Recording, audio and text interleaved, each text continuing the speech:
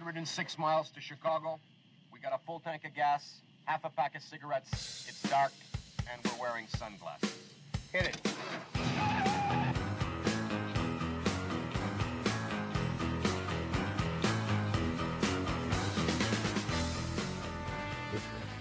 Black History Month, you find ridiculous. Why? You're going to relegate my history to a month? Oh, come on. What do you do with yours? Which month is White History Month? No, well, come on, tell me. Well, I'm Jewish. Okay, which month is Jewish History Month? There isn't one. Oh, why not? Yeah. Do you want one? No. I don't either. I don't want a Black History Month. Black history is American history. How are we going to get rid of racism? Stop talking about it. I'm going to stop calling you a white man. Yeah. And I'm going to ask you to stop calling me a black man. I know you as Mike Wallace. You know me as Morgan Freeman. You're going to say, well, I know this white guy named Mike Wallace. You know what I'm saying? This is a little message to the Canadian truckers.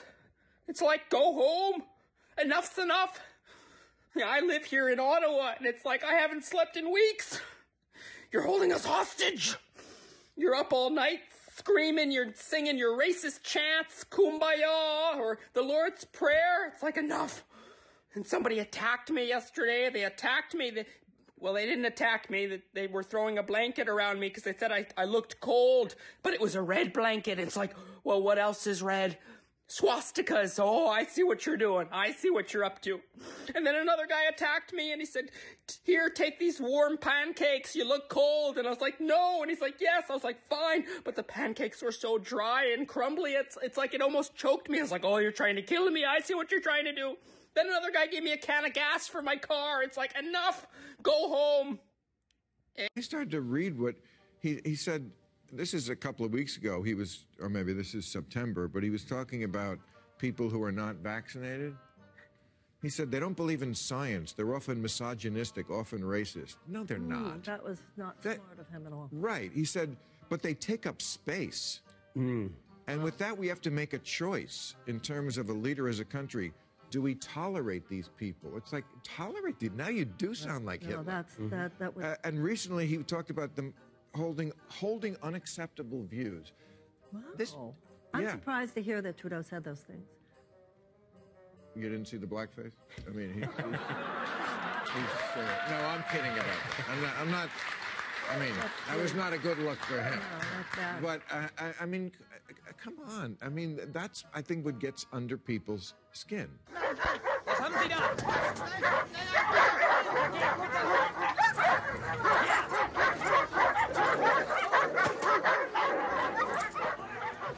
Where are they taking him?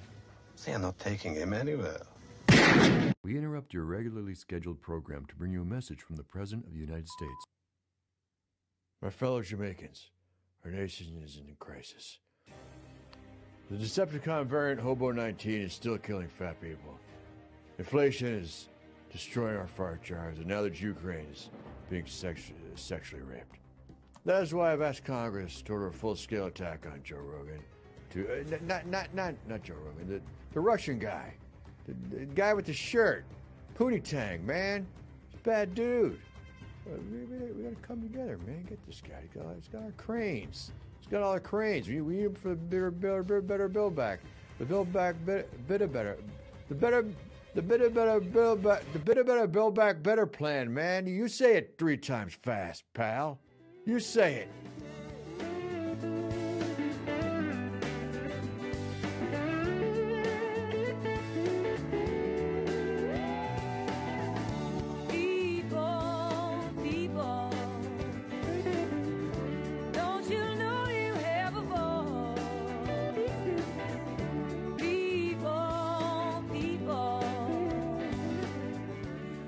Well, here we go. This is Lou Benninger, and you're listening to No Hostages Radio. Thank you for tuning in, however you got here. This show is going to be on the 19th of February.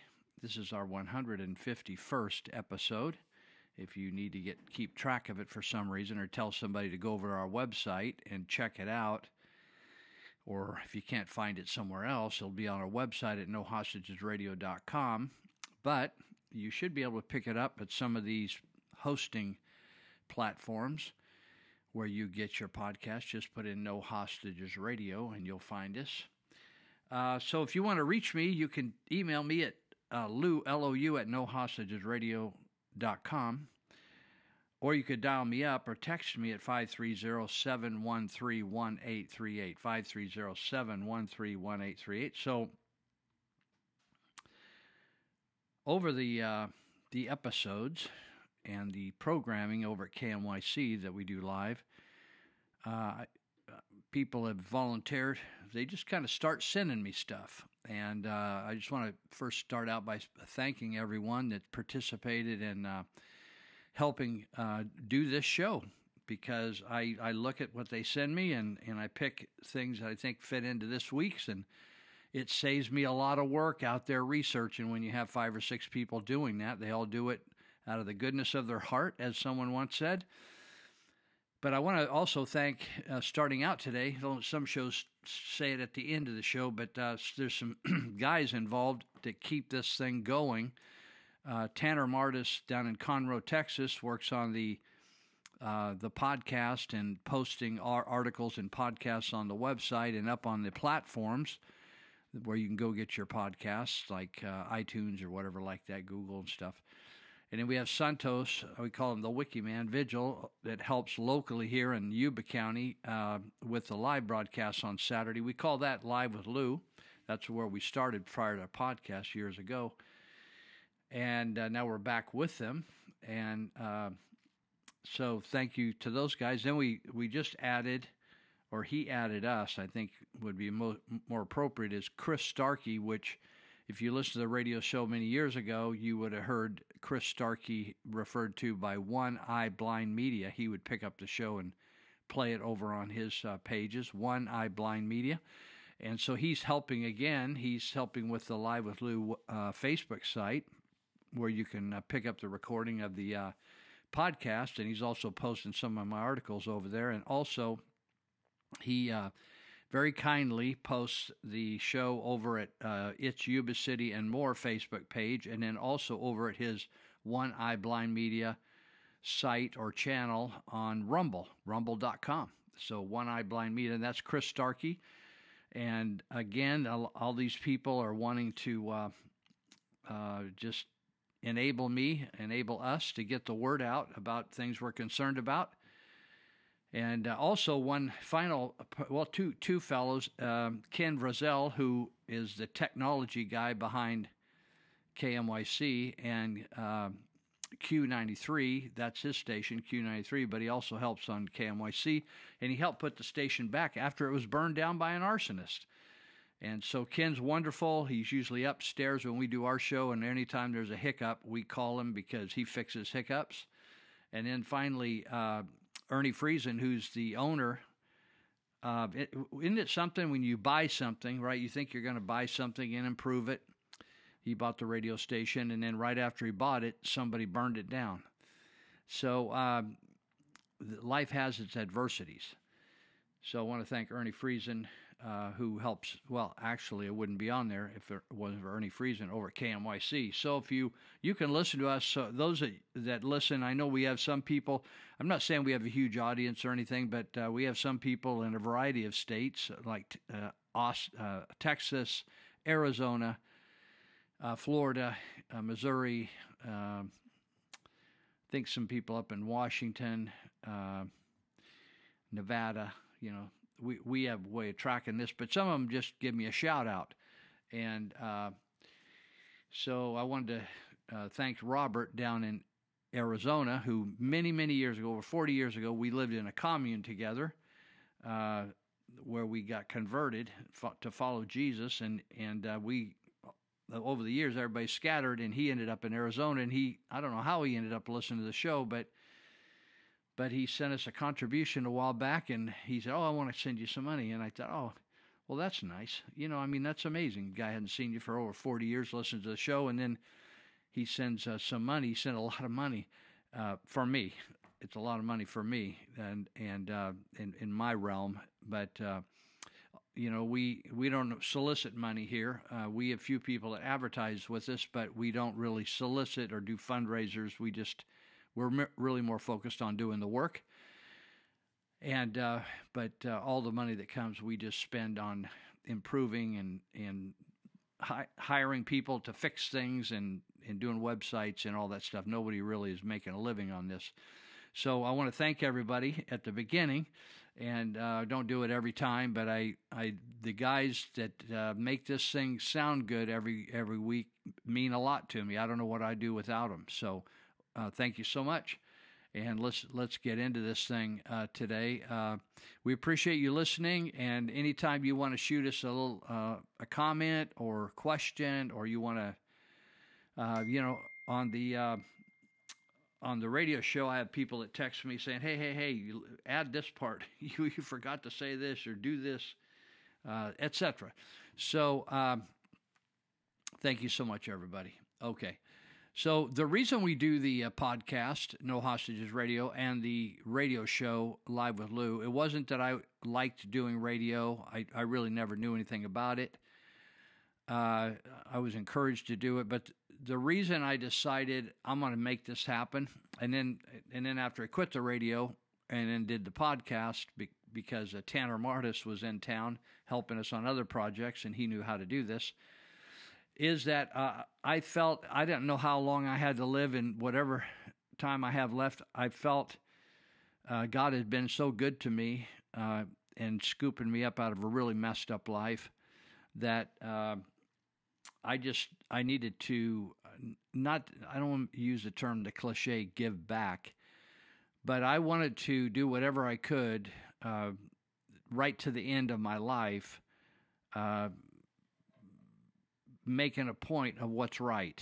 And my feeling is everybody is going to be influenced by somebody, and there's a lot of funky influences in the world. And I got caught up in some bad influences early on in life. I had good parents, but went the wrong way for a number of years until I had a spiritual revolution. And it was so shocking to me that I thought, I was so grateful that the light got turned on for me that I wanted to do whatever I could the rest of my life to help others get there. And so as I've seen the country really go through a complete collapse over the last, pronounced collapse over the last decade at least, and a subtle evolution of deterioration over the last 40 years, I decided I got, if it's just me and my kids are growing and they can make their own decisions, but I got these little grandkids running around. They don't have a clue what's going on. They're getting blindsided. And I thought, we're going to throw down here. And so this isn't so much about entertainment or even giving information. We do both, and I'm proud to do both, and I'm happy when it comes off good. But this is about equipping you and motivating you, prodding you, pushing you, kick you in the rear end to pick up the gauntlet and go for it, and stand up in your arena, stand up in your neighborhood, stand up in your club, your church, your whatever you're about, whatever your hangout is. Stand up. Be more informed, be better informed, look back at the Founding Fathers and what they stood for, the mission of America, and let's get it on. And so that's what this is about, is to motivate you and to rally you, and to this country will be I used to tell the kids in juvenile hall when I spoke there a lot up until the COVID time, but I was there about 37 years, I think. And I used to tell them the community will only be as if you don't like our community, if you think it's a dirty community, unkind community, unloving community, nothing to do here. I always told the kids that the community's about as kind as you are. The community is about as clean as you are. If you throw crap down on the street, then hey, that's the level we're operating at. If you want to have a cleaner community, then don't put stuff on the street. The community is about as loving as you are, kind as you are, generous as you are, forgiving as you are, and enriched as you are. So let's get it on. Okay, so that's kind of, I just want to get that out there today, and because some people may have hooked on here and just say, hey, where'd this guy come from? What's he all about? Well, really, it's not very fancy. It's just this is what we're doing. So I wanted to give you a couple important events that are coming up right away. And one of them is, there's been a lot of discussion because people during COVID have realized that though we have a constitution, our elected officials have completely ignored it. And they ignore it and they're proud about it. They're so arrogant that they just think, hey, well, okay, we ignored it. Or this is what we did, so tough. This is what we thought we should do. And so there's been kind of a thirst and a hunger to learn about the Constitution because they quit teaching it years and years and years ago. And even when they taught it when I was going to school back in the late 50s and early 60s, or through the 60s,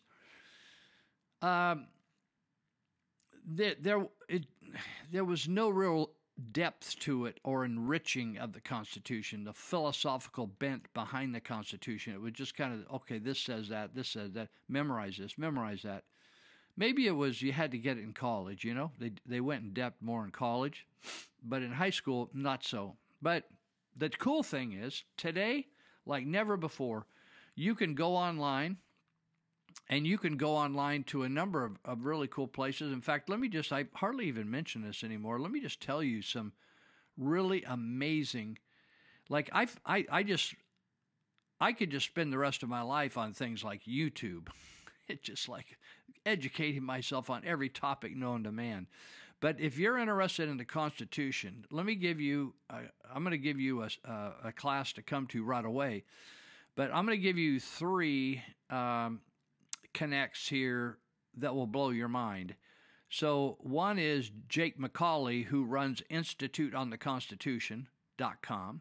InstituteOnTheConstitution.com. He does an online class, and he's got a partner there as well. And they're the ones that do this thing. They haven't been making them lately, but it used to be called the American View.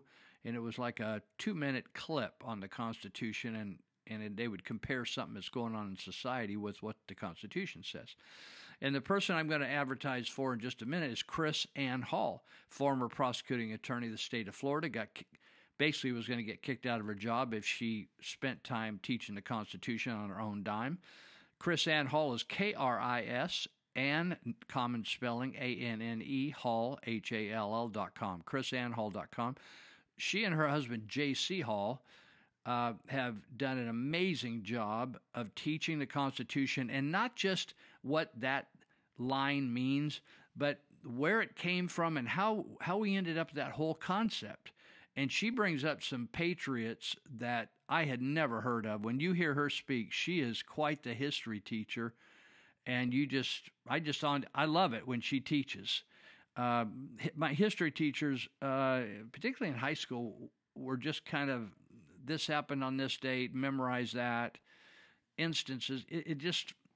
I was lost in history, though I love it now. And so chrisannhall.com, you can get a hookup on her Facebook site. You can also take her course. And so check it out. And then finally, Hillsdale, Hills, HILLSDALE.edu, Hillsdale edu. They have online all kinds of classes that are free. If you like biblical classes, they even have those. But they have other classes as well, and they do a wonderful job on the Constitution, Hillsdale edu. So I think Hillsdale's may not cost anything, and they just ask for a contribution every once in a while, which I donate to them anyway. They're one of the best colleges in the country. Don't take a nickel of government money, so they're totally independent. But Chris Ann Hall charged a little bit, Institute on the Constitution. Listen, learn the Constitution so when you stand up at school board meetings and stuff, you have your backbone. It's tied in tight. you know what you're talking about. You're dialed in. Okay, so that's just some great resources. So I said all that to say this is coming up, which this is important. Sheriff Richard Mack, who's retired, started the California Peace Officers group, the Constitutional Sheriffs Group, and Richard Mack and Chris Ann Hall are going to be up and down the Northern California Valley in a variety of places, but on April 1, from 8 a.m. to 4 p.m., lunch included, they're going to be at Church of Glad Tidings. We're just voluntary. We're not running it. We're hosting it. They're just using our building. But it'll be great. We'll make sure it's great. It's 1179 Eager Road, Live Oak, California. It's actually just north of Yuba City. Postal code is Live Oak. 1179 Eager Road, Live Oak, Church of Glad Tidings. Listen, here's what it's for. Here's what it's described for. It's a one-day deal, one-day class, and it's designed for sheriffs deputies, law enforcement in general, like police, probation, anybody taking an oath, elected representatives, political people that take the oath, and citizens who want an understanding of the Constitution and the responsibilities of the oath of office. Now, there's a lot of movement right now and people being served papers because they violated their oath of office. And so anyway, this course is going to be a one-day gig. So it's easy, no charge for parking, easy parking, very nice place to have a nice lunch together. You're going to meet some really cool people. You can register, they say, right now, and you can register at this website, Gorilla, Gorilla, like the animal, Gorilla Learning Institute.org, Gorilla Learning Institute.org. If you have trouble doing that, or you don't have a device you can use to do that, you can call Jack Frost at 916-616-7962, and you can register and pay your money, and you just walk in and we'll have coffee and probably some nice snacks in the morning, and you can just get into it. I've heard Chris Ann, I've heard Richard Mack. They're both top notch, and I'm hoping peace officers come. You know, in the police academy that they teach out here at Yuba College and up here north of us at Butte College, a lot of the junior colleges have police academies. My understanding is they do not teach in-depth Constitution. They teach codes, they teach laws, they teach ethics, they teach, how to defend yourself. Everything to be a cop on the beat. But they do not, my understanding is they do not go into the Constitution. So this is a huge undergirder of training that can benefit them. So I hope we get a good contingency of those folks. But citizens are also welcome, and I think everybody's going to get a lot out of it. So put on by Gorilla Learning Institute and the Church of Glad Tidings. So, okay. All right, we're just getting down here to a minute or so left. Let's see. Also, let me just mention we have a dinner coming up. They call it the Lincoln Day Dinner. I call it the Lincoln Day Dinner. It's put on by the Yuba County Republican Central Committee. They got that Central Committee all jacked up, new wheels, new paint. They got the wet tires on it. So they've had a really great year. And they're going to do a fundraiser on the 26th of March. It's going to be at 5:30, starting at 5:30 at night at the Peachtree Golf Course and Country Club, I guess. Peachtree Golf Course, and it's a fundraiser. It's a straight up fundraiser. It's a dinner and a big auction, and they're raising money to recruit candidates, do voter registration, just carry on political activist work. And you can help them. It's $50 for one person, but you can get a table. You can go wild. They have a secret speaker coming in. I think I got it figured out, but so I've been leaking it. I think it's Sleepy Joe Biden. I think he's gone so far overboard that he's no longer thinking Democrat. He's thinking Republican. So he may come and speak on behalf of the Central Committee. But I could be wrong, but I'm thinking might be what it is. I'll be right back. We're going to take a break. We're going to take, if you're new to this, we got 5 more segments, and then we are going to We'll take a little break between, but I'll talk a little bit more about the Central Committee when we return. At last,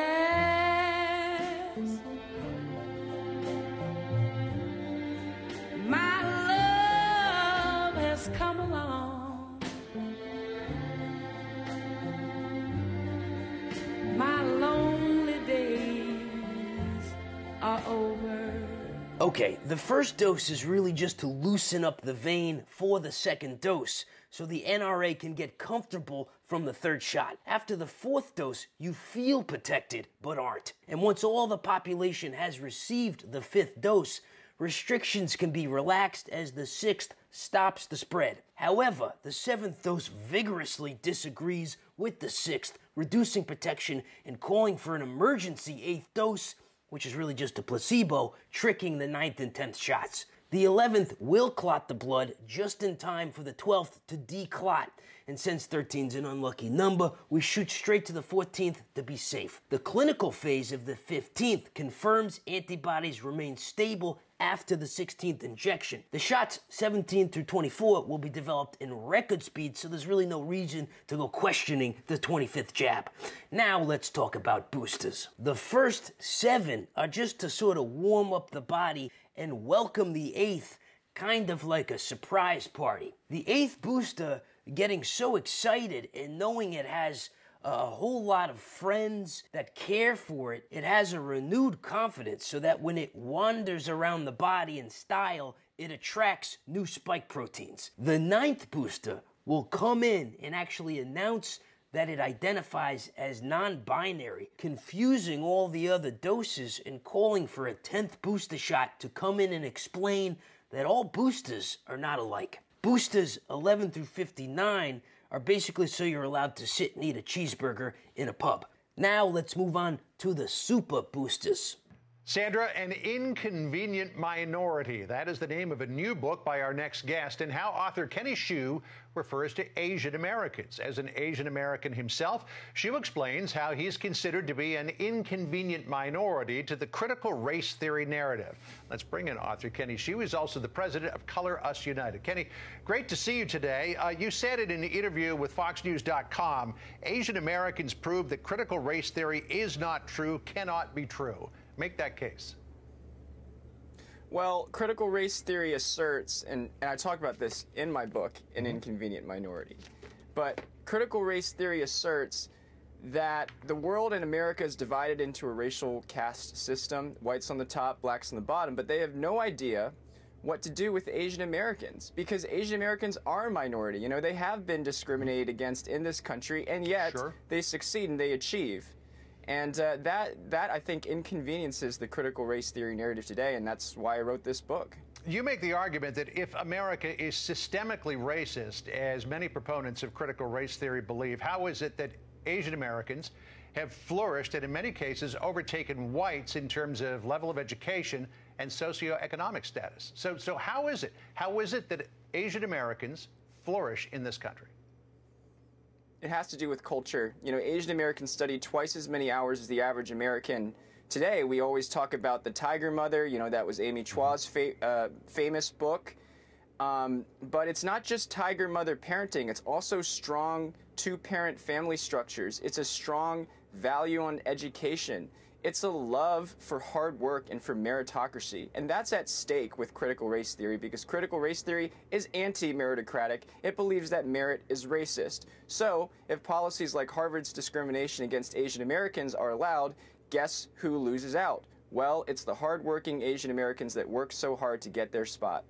Which brings me to my next point, because we now see the emergence, Harvard and other places, of attempts to limit Asian American enrollment in some of these prestigious educational institutions. That would appear to be the very definition of systemic racism, to limit the number of people who can get in on a merit-based program in order to keep up levels of enrollment of other people. You know, I analyzed 90,000 pages of Harvard admissions data. And stretching back for 30 years, Asian Americans have been kept at a cap at admissions between 15 and 18% of the student body. That has only recently changed.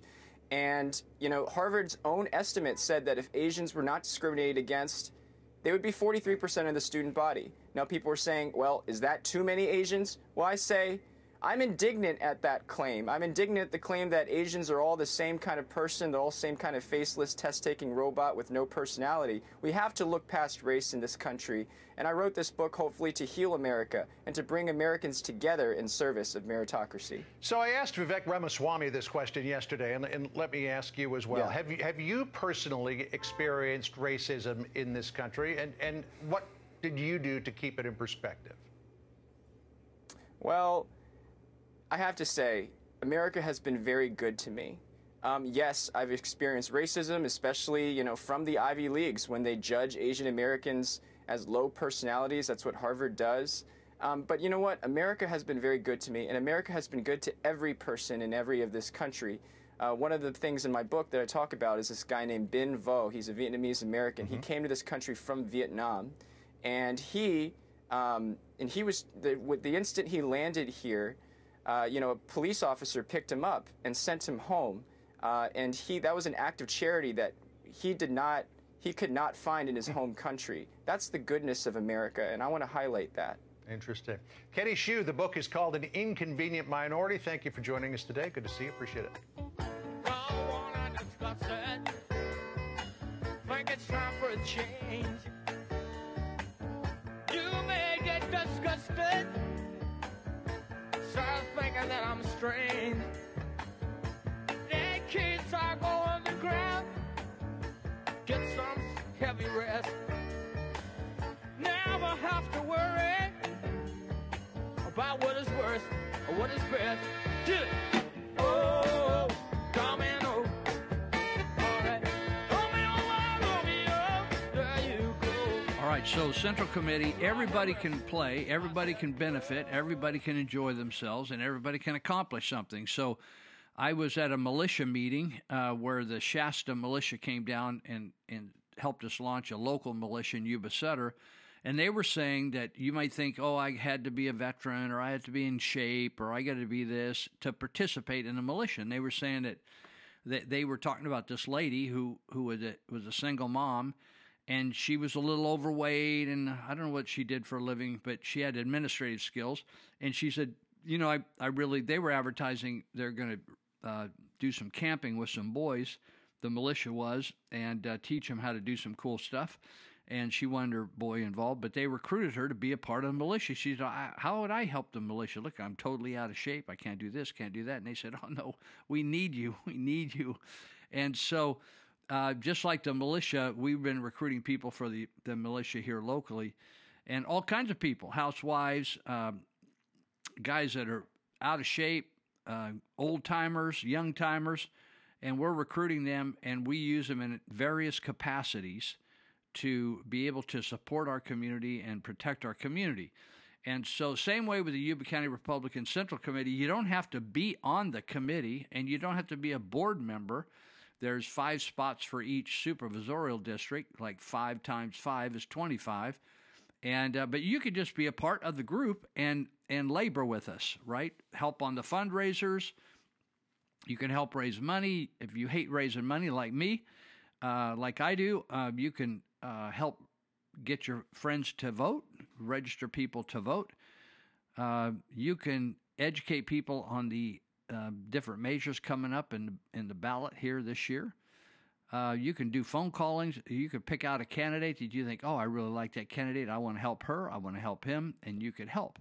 So it's just getting you out and about and making a difference, and you being salt and light out there. Are you with me? All right. So that's a Republican Central Committee, and they normally meet on the third Tuesday. Now they switched it to the third Tuesday for good reason each month. So at the Hallwood Church they meet at 2825 Highway 20, and that's in Marysville. Oh, let me give you a phone number for both. Whether you want to, if you want to buy a ticket. Right, you want to buy a table. They're also selling these tables with all kinds of spiffs. So let me give you the website, because the website will probably tell you a lot about this. So YubaCountyRCC.org, YubaCountyRCC.org. or you can dial 530-777-5021, 777-5021. Hallwood Church, 2825 Highway 20. It's right across from Cordua School, and it starts at 6:30 out there at the third Tuesday of each month, and the meeting starts at 7. They kind of have a little hangout at 6:30, and then they get down to business for a couple hours and try to make a difference out in our community. We need more and more organizations that are working to just improve us philosophically, politically. We got a lot of people working physically on the Say Love operation, cleaning up the community, cleaning up garbage, painting out graffiti, all that kind of stuff. The more the better, right? The more the better. So also I want to mention I've got some these 18 by 24 inch no trespassing signs, free. They come free with stands, or you can just lean them in the front window like I do. Mine was so effective, my gardener quit coming. I got a guy that comes. I like to do yard work, but sometimes I just get busy, so I got a guy that comes and mows and blows when it looks bad. And he quit coming, and I finally had to dial him up. He said, "Oh, I thought we just thought you left," and put up a no trespassing sign. I said, "No, I'm inside. I'm just holding on the fort here." So, okay. So if you want any of these no trespassing signs, I don't have the time and money to mail them, but if you're around the area and you just need to give me a text at 530-713-1838. Just give me your first name so I know what sticky note to put on them, and I'll stack them on the front porch and give you a shout out when they're out there, and you can just swing in at your convenience. We don't need to shake hands or smile at each other. We can just get it done and move on. So, all right.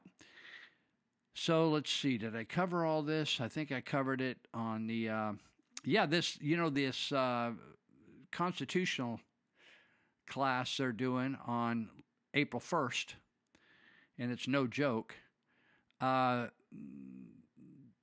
wanting to talk about honoring the oath of office, and they're going to reach, the areas they're going to reach is Placer, El Dorado, Nevada, Sutter, Yuba, Butte, Sacramento, Yolo, and San Joaquin. I'm not sure whether they're going to do one. I know they're not going to do one in both Yuba and Sutter, so I'm not sure about the other ones, but so that's the idea, is they're trying to equip sheriffs and police chiefs and law enforcement people in general about how to make a difference here. All right, let me get back to my correct thing. Okay, here we go. All right, also want to mention there's initiatives that are going to be on the ballot for the November ballot. There are a lot of measures, and those are pushed over to the November ballot. And one is California school choice measure called the Education Freedom Act. And if you go to californiaschoolchoice.org, where I'm going right now, it's a very nice website, and it says, sign the petition today. So it tells you we need to sign the petition and get it in to get it on the ballot. It's not going to automatically be on the ballot. We need a million good signatures. So if you might be my age, I'm almost 100, but I signed it because my money is going to these schools, not because I choose to. I might donate to schools. I donate to schools now, like Hillsdale College. But if you're a property owner in the state of California, for instance, and it may be true in some other states, your money is taken from you and given to the schools, even if you're 150 years of age or you never had a child. So it's in your good interest to make sure the schools are doing well. And one way to do that, you may be just a person that has their kid in the government schools and you're okay with that, fine. I'm just asking you to sign the petition to put it on the ballot. And it's not going to end public schools. What it's going to do is allow parents the freedom to pick the school of their choice and have their money that's been given by you and me, have their money follow the student. So if they want to go to a private school or a charter school or a public school, government school, or a religious school, a Christian-based or a something-based school, it could be another base school other than Christian, as long as it's accredited school, they can take $14,000 and pay their tuition. Now, I have friends that pay for They pay for the government school because they have no choice, and then they turn around, take their kid out, and pay to have them in a private school. Now, it's interesting because I was talking to a lady at, was it after church or something? She was a over 30 or 40-year school teacher, beautiful person. And so she was informing me, and I've read these statistics before. She said, Lou, I used to love to teach out at, I think it was Johnson Park out in the Olivehurst area. And she said, did you know that more than half all school teachers do not allow their children to be educated in the government school system? Is that new to you, new news, new information? It wasn't for me, but I hadn't thought about it for a while. And I've read these statistics before that school teachers do not think that it's a good deal to put their own kids in public schools, and they are in them teaching. Think about that. That's like you being a chef and not wanting people to eat at the restaurant you're getting paid to cook at.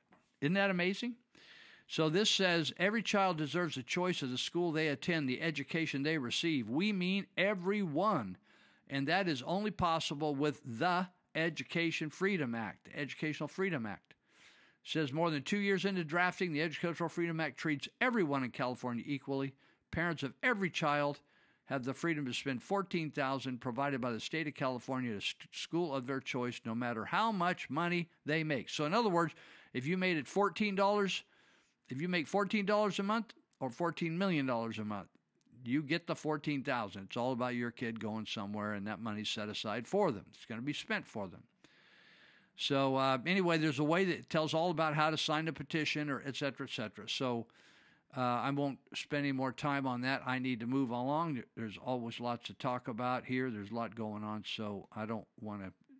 You're smart. I'm just expecting you to go get it. I've been talking about the Apple Bistro up in Placer County, El Dorado County, in Placerville. It's on Highway 50 in Placerville in El Dorado County. It's at 2740 Highway 50, Placerville. Now, why am I talking about it? I do talk about some businesses that help me. Apple Bistro isn't helping me financially. Apple Bistro is helping me because she's standing up for freedom. And that's a wonderful woman. I've talked to her on the phone before, Jeanette Waldo. And Jeanette Waldo isn't just being stubborn. She's fighting the fight, and she's going to court. And I believe tomorrow, which is going to be the day before this podcast comes out, she's going to be in court the day before on a Friday. This is coming out on the 19th. I think she has a Friday the 18th lawsuit going on, or they're suing her. They're suing each other. Anyway, they've tried to shut her water off, shut down her ability to pull water out of the ground. She's got a well.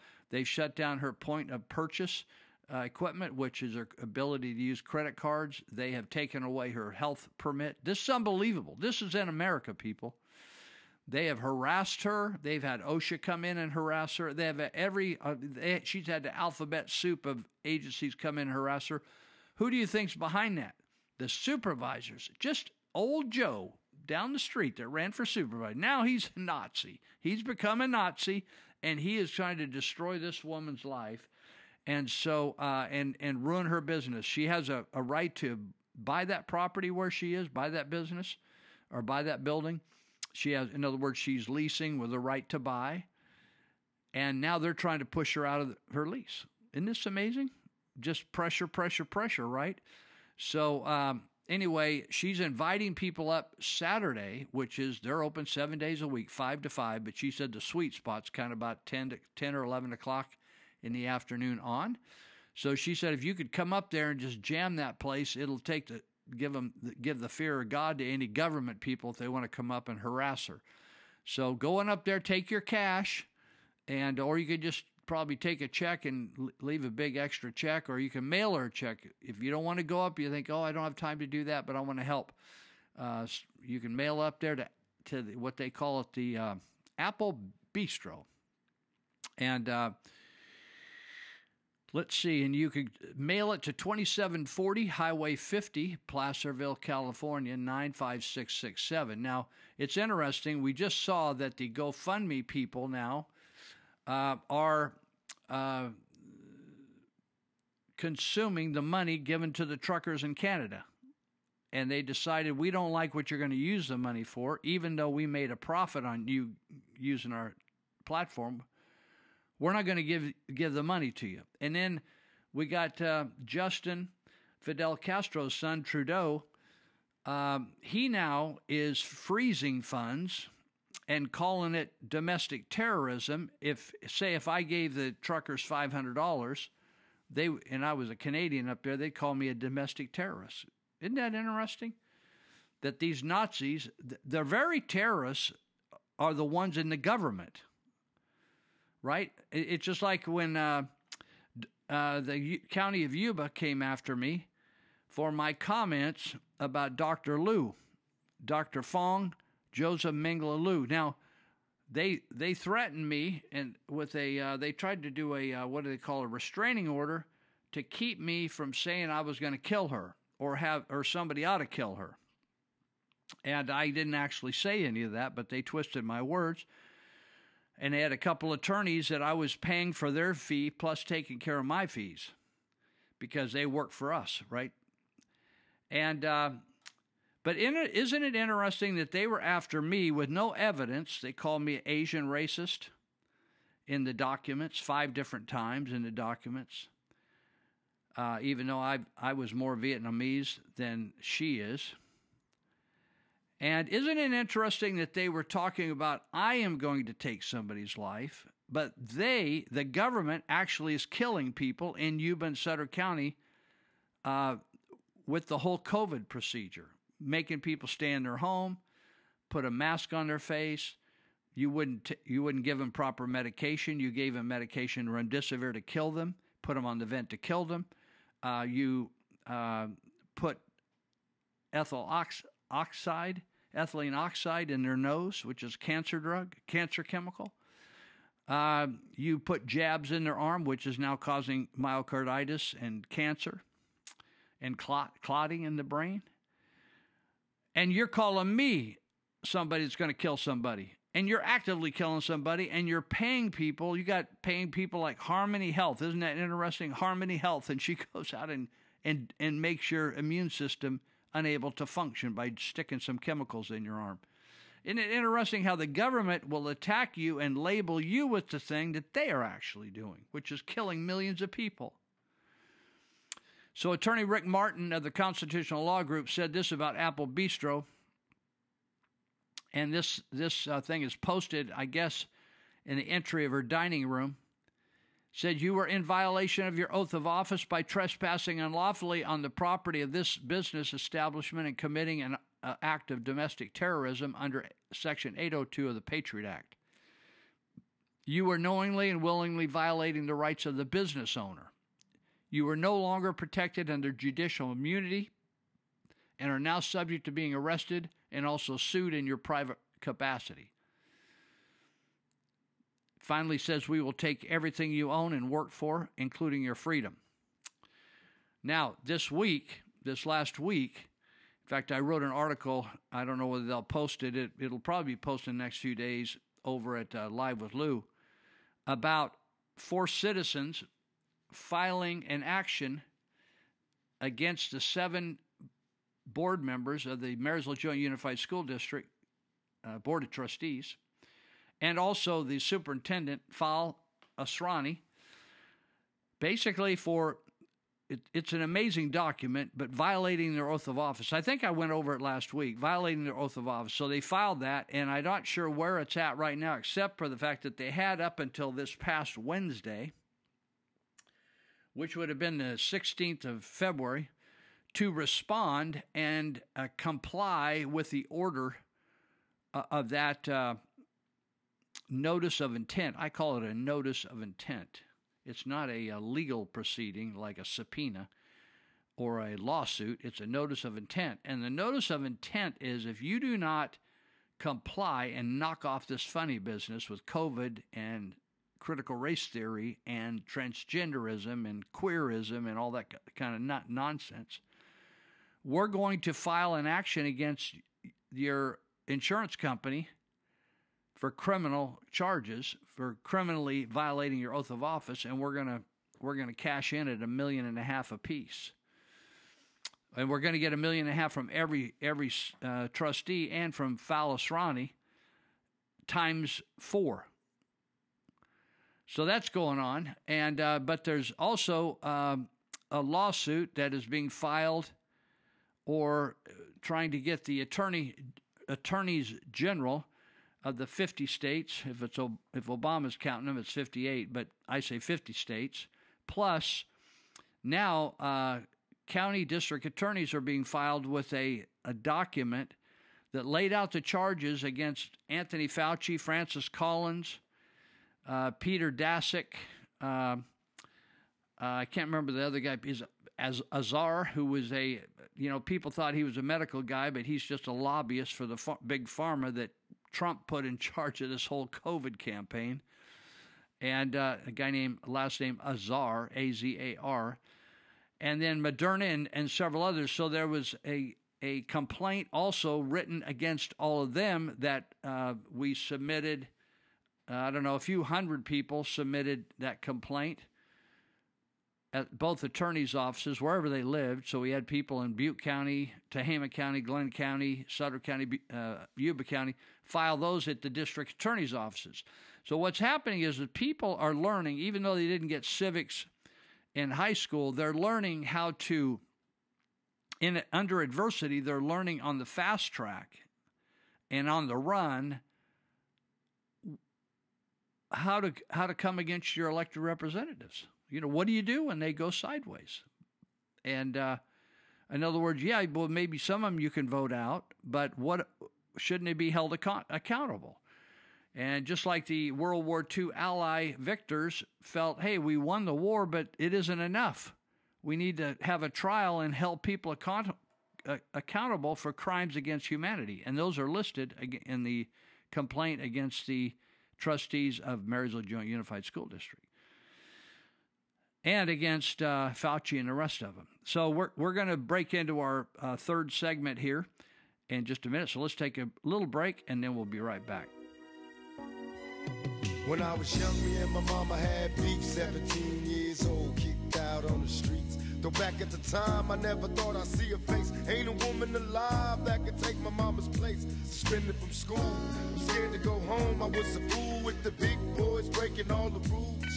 Shed tears with my baby sister. Over the years, we was poor than other little kids. And even though we had different daddies, the same drama when things went wrong, we blame mama. I reminisce on the woman said to me, obviously not of the same persuasion as I was politically, called me and said, "There's a dead dog on my lawn." And I said, "Yes, ma'am." I said, "Have you called the county?" He said, "Yes, they're not here." And I said, "Well, I'll get him in the morning." She said, "I want it removed now. I pay your salary." So I went over.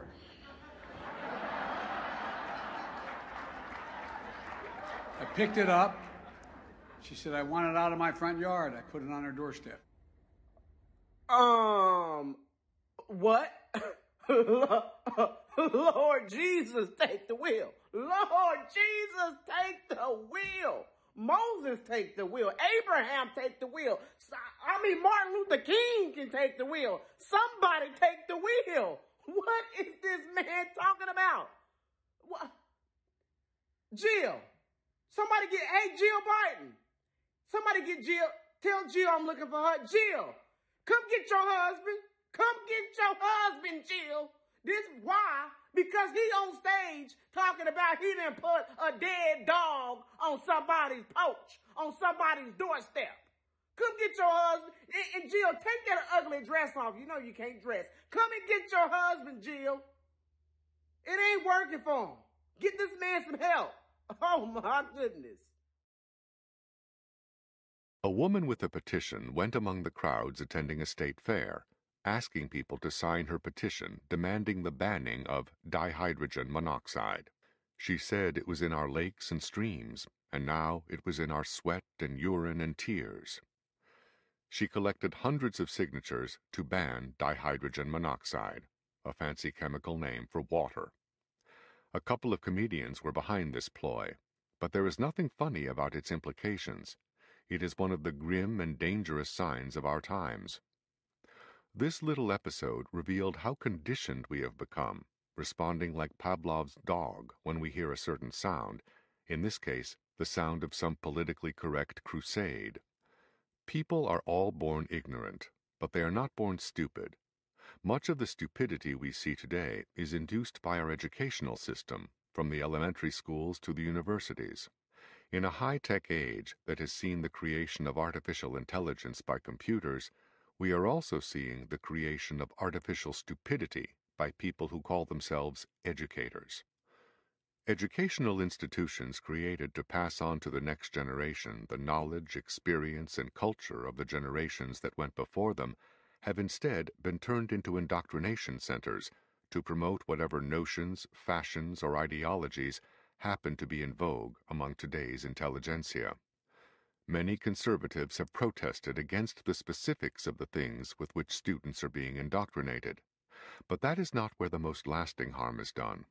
Many, if not most, of the leading conservatives of our times were on the left in their youth. These have included Milton Friedman, Ronald Reagan, and the whole neoconservative movement. The experiences of life can help people outgrow whatever they were indoctrinated with. What may persist, however, is the lazy habit of hearing one side of an issue and being galvanized into action without hearing the other side, and more fundamentally, not having developed any mental skills that would enable you to systematically test one set of beliefs against another. It was once the proud declaration of many educators that we are here to teach you how to think, not what to think. But far too many of our teachers and professors today are teaching their students what to think about everything from global warming to the new trinity of race, class, and gender.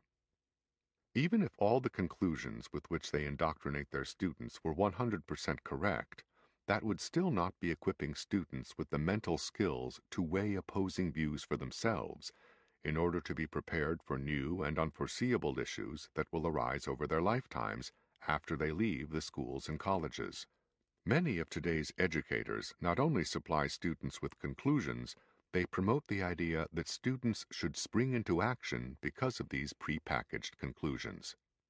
In other words, vent their feelings and go galloping off on crusades, without either a knowledge of what is said by those on the other side or the intellectual discipline to know how to analyze opposing arguments. When we see children in elementary schools out carrying signs and demonstrations, we are seeing the kind of mindless groupthink that causes adults to sign petitions they don't understand, or, worse yet, follow leaders they don't understand, whether to the White House, the Kremlin, or Jonestown. A philosopher once said that the most important knowledge is knowledge of one's own ignorance. That is the knowledge that too many of our schools and colleges are failing to teach our young people. It takes a certain amount of knowledge just to understand the extent of one's own ignorance. But our educators have given assignments to children not yet a decade old to write letters to members of Congress or to presidents, spouting off on issues ranging from nuclear weapons to medical care. Will Rogers once said that it was not ignorance that was so bad, but all the things we know that ain't so. But our classroom indoctrinators are getting students to think that they know after hearing only one side of an issue. It is artificial stupidity. Joy comes in the morning light. Hold on, just dry your eyes. Oh, it will be alright. Hold on, hold on, you'll be alright. Okay, welcome back to our third segment, and I want to read a couple clips. I got my Range magazine in the mail today, or maybe it was this week.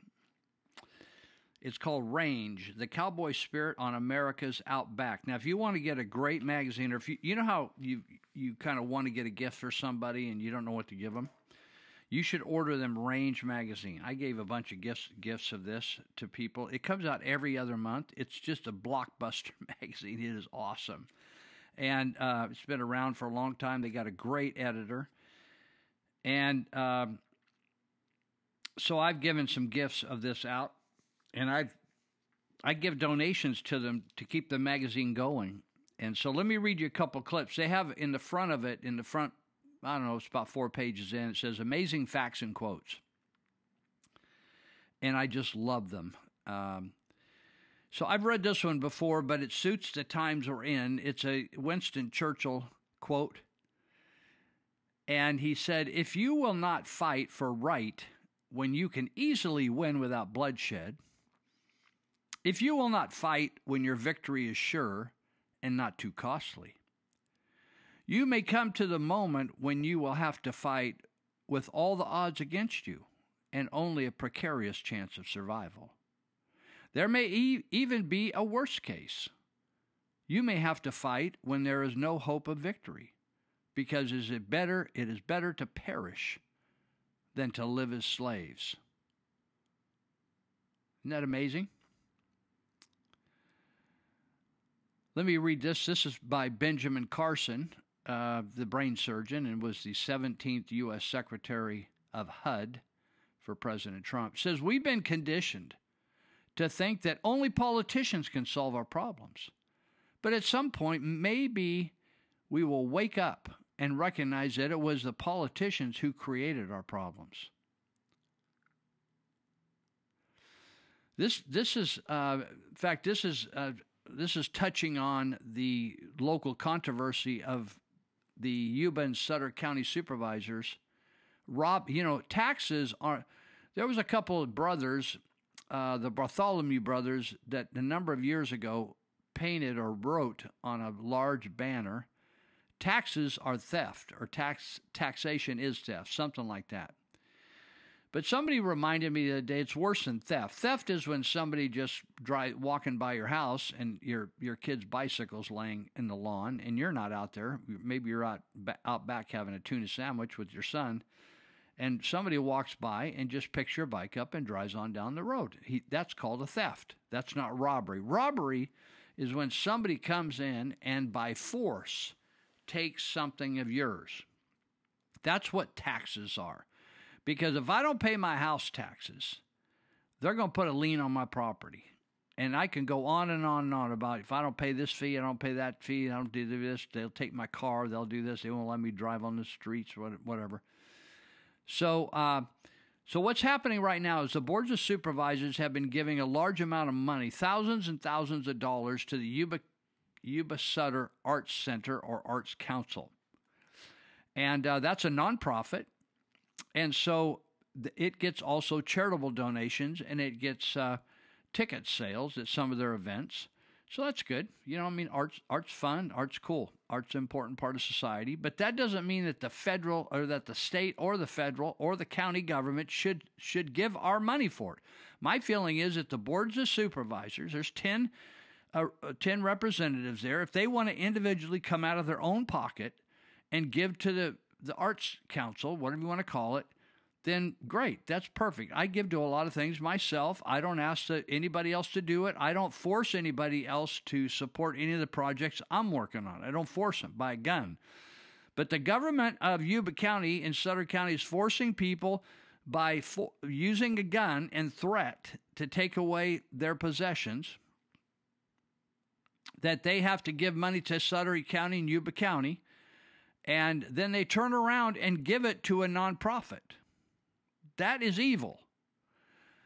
And in Sutter County, it was like a love fest between the head of the Yuba Sutter Arts Council and the supervisors. They were all backslapping, not giving away their own money. Charity only works when you give away your own money to help someone, not when you reach into my pocket and give my money to somebody. So James Madison, known as the founder of the Constitution, said, I cannot undertake to lay my finger on that article of the Constitution which granted a right to Congress of expending on objects of benevolence the money of their constituents.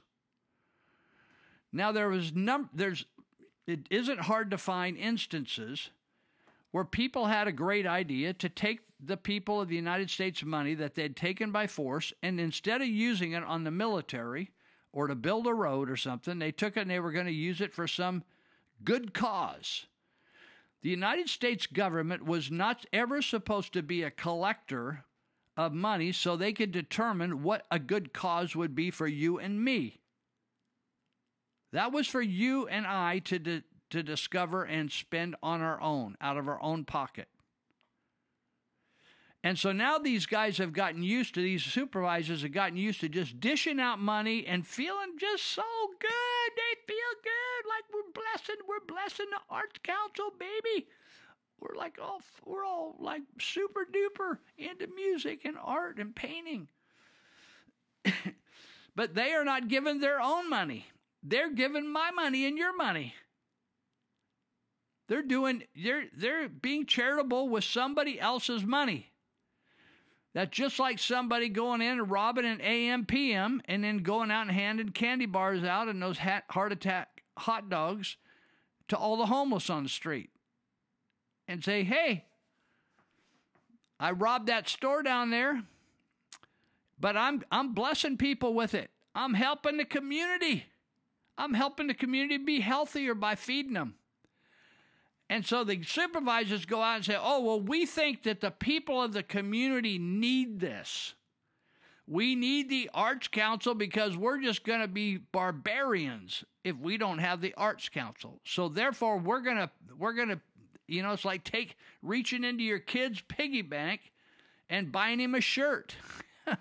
The kid out of his kid's own savings. When you're a parent, you're supposed to pop for the shirts. It's just a total ripoff. So I'm going to play you a clip right now. And it's a clip by a guy named Jocko Willink. And Jocko was a Navy SEAL. I guess maybe once you're a Navy SEAL, you never are not one. He's a live Navy SEAL. And a lot of us have heard a certain part of a quote from Patrick Henry, but he's going to give you the entire context of that quote. And Santos found it and sent it over to me, and I'm going to play it. It takes a little over almost 5 minutes, but I think you're going to get a kick out of it. This is I want you to think of the setting that Jocko was talking about in the 1700s. This is on March 23, 1775. Think of the trauma and the tension and the push and the pull between the King of England and the United States, or the colonies, we call them back then, 13 colonies, and the difficulties and the arguments and money being taken from them and used in ways they didn't want, their taxes being spent in ways that they didn't want and they didn't have any say in it. The same issues Patrick Henry is talking about, if you listen closely, with what we're talking about right now with things like the Yuba Sutter Arts Council. And they turned around and just said, we're going to give you all the money and we're going to double down, baby, because all these people are protesting. Do you know, by the way, that the Yuba Sutter Arts Council will not, even though your money's taken by force by Yuba and Sutter counties and given to the Arts Council, you can't attend it unless you're going to take the jab, or you go get a new PCR test within 72 hours, or you wear a mask that only they permit. In other words, any old mask won't do. So this is Jocko Willink. This is the first time, and maybe the only time, you'll ever hear this speech by Patrick Henry. But Jocko is he ain't playing. So we're going to listen to that right now, and we'll be back in just a few minutes. Finish up this segment. Let us not, I beseech you, deceive ourselves. We have done everything that could be done to avert the storm which is now coming on. We have petitioned. We have remonstrated. We have supplicated. We have prostrated ourselves before the throne and have implored its interposition to arrest the tyrannical hands of the ministry and Parliament. But our petitions have been slighted. Our remonstrances have produced additional violence and insult. Our supplications have been disregarded, and we have been spurned with contempt from the foot of the throne. In vain. After these things, may we indulge in fond hope of peace and reconciliation? There is no longer any room for hope. If we wish to be free, we must fight. I repeat it, sir, we must fight. An appeal to arms and to the God of hosts is all that is left us. They tell us that we are weak, unable to cope with so formidable an adversary. But when shall we be stronger? Will it be the next week or the next year? Will it be when we are totally disarmed and when a British guard shall be stationed in every house? Shall we gather strength by irresolution and inaction? Shall we acquire the means of effectual resistance by lying supinely on our backs and hugging the delusive phantom of hope until our enemies shall have us bound hand and foot? Sir, we are not weak if we make a proper use of those means which the God of nature hath placed in our power. The millions of people armed in the holy cause of liberty, and in such a country as that which we possess, are invincible by any force which our enemy can send against us. Besides, sir, we shall not fight our battles alone. There is a just God who presides over the destinies of nations and who will raise up friends to fight our battles with us. The battle, sir, is not to the strong alone. It is to the vigilant, the active, the brave. There is no retreat but in submission and slavery. Our chains are forged. The war is inevitable, and let it come. I repeat it, sir, let it come. It is in vain, sir, to extenuate the matter. Gentlemen may cry, peace, peace, but there is no peace.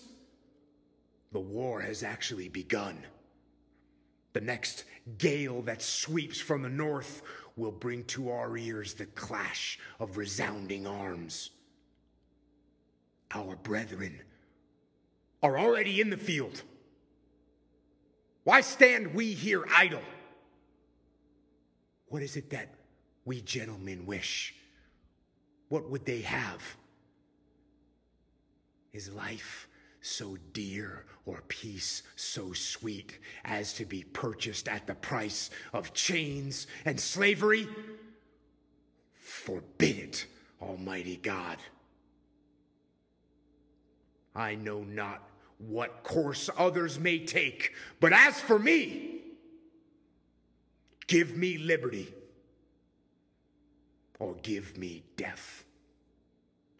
All right, so I hope you enjoyed that. I'm going to do one more quote here for you that I loved. You know, Rand Paul, senator, United States Senator from Kentucky. Rand Paul is the son of Ron Paul. Ron Paul used to be, he served in Congress, I believe, from the senator of the state of Texas. But Rand Paul made his living and still makes his living as an ophthalmologist. That's a eye doctor. But, you know, a lot of times we think of optometrists, they care for the eye, but they prescribe glasses and things. Ophthalmologists are actually medical doctors that specialize in the work of the eye. So he does a lot of work operating on the eye. And he said he's been in an ongoing fight with Fauci. You know, we have some doctors, medical doctors, that are serving in the United States Congress, Senate, and Assembly. And so he has been having an ongoing argument with Dr. Fauci. And he says, let not Let's not live in fear because Dr. Fauci is promulgating things that are unscientific just to scare you. If you've been vaccinated or you've had the disease, live your life, says Rand Paul, and ignore this man. And let's hope he can be gone as soon as possible. Now, I was saying the same thing about Dr. Fong Joseph Mengele Liu. Let's hope that she be gone as soon as possible. I've worked with some really gnarly people. I have friends that have done just about everything that's listed in the Bible bad. Everything. So I think there's second chances for anybody, even Dr. Mengele Liu, even though she's a killer. She's murdering our people. And I actually, now we've had people that have died that I know personally, both here and overseas in Vietnam and Cambodia, because they took the jab. And I'm not happy about it. And if you are happy about your friends dying, there's something wrong with you. That just ain't right.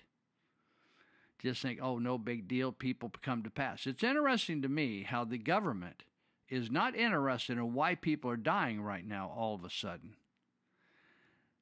And they don't see any connectivity or any nexus between people dying right after the jab. But they didn't have any trouble believing a totally fraudulent PCR test and counting any death in our Yuba Sutter area as a COVID death when it was totally a lie, a complete fabrication and a lie.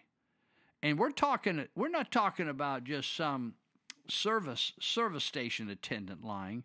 We're talking about the top people in our community, people. We're talking about the county health officer, I call her the death officer. We're talking about the sheriff, complicit. We're talking about supervisors, complicit. Oh, well, we didn't do it. Yeah, they funded it. They hired the woman and funded it, and they haven't stood in her way any. Complicit. We have two county health officer, county administrative officers, CAOs, Steve Smith and now Kevin Mallon. Kevin didn't hire her. His predecessor did, but they're going along with it.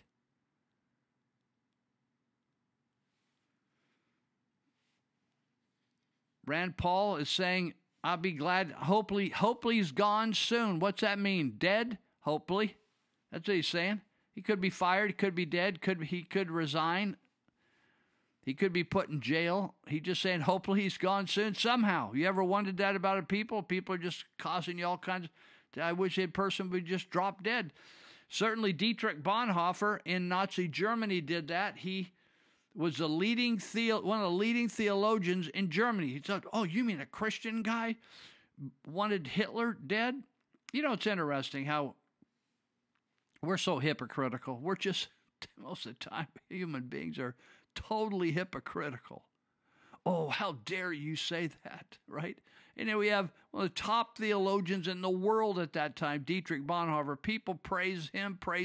Since I became a Christian, I didn't even know his name before that. People praise him for 50 years, make movies about him, publish his books, right? And he was involved in a plot to kill Hitler, to save the country. We do that all the time. Our military's killing people all the time. They're doing assassinations on people all the time. And you don't lose any sleep over it. And we got people like, what's her name? Crystal. I call her Joseph Goebbels, the Nazi propaganda guy. Her last name, let's see, Crystal Joseph Goebbels Martin. Smart marketing. Let me tell you what's smart about it. Let me ask you what's worse. A guy gets in an argument with somebody and shoots him and kills him. Or a gal makes a lot of money for convincing Mexican people to take the jab that's going to kill them. Who's worse? The person that deceives the Mexicans and 100 of them get myocarditis, cancers, women get cancers of the uterus, men get cancers of the testicles. What's worse? one kid gets angry at another kid and shoots him, kills him, or somebody just killing people by the box full. It's amazing how we slice and dice and judge things and put people behind bars and let all these people go that they kill hundreds of people, kill thousands of people. Big Pharma killing thousands of people. Nobody held accountable. We'll be right back.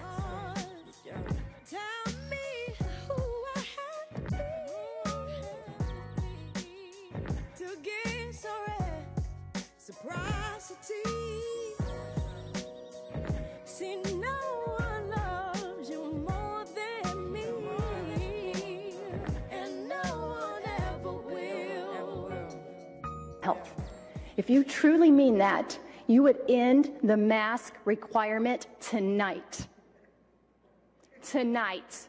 This is not March 2020 anymore. We have 3 vaccines. Every adult in the state of Georgia that wants that vaccine is eligible to get it right now, and every one of us knows that young children are not affected by this virus. They're not, and that's a blessing. But as the adults, what have we done with that blessing? We've shoved it to the side and we've said, we don't care. You're still going to wear a mask on your face every day, 5- and 6-year-olds. You still can't play together on the playground like normal children, 7- and 8-year-olds. We don't care. We're still going to force you to carry a burden that was never yours to carry. Shame on us. My 6-year-old looks at me every month before I come here and she says, are you going to tell them tonight? Tell them I don't want to wear this anymore. And I say, baby, it's not time to fight that battle yet. I try to explain that there's so many things. But it's April 15th, 2021, and it's time. Take these masks off of my child. And I know what I'm going to be met with. But Ms. Taylor, the CDC, we did not vote for people at the CDC.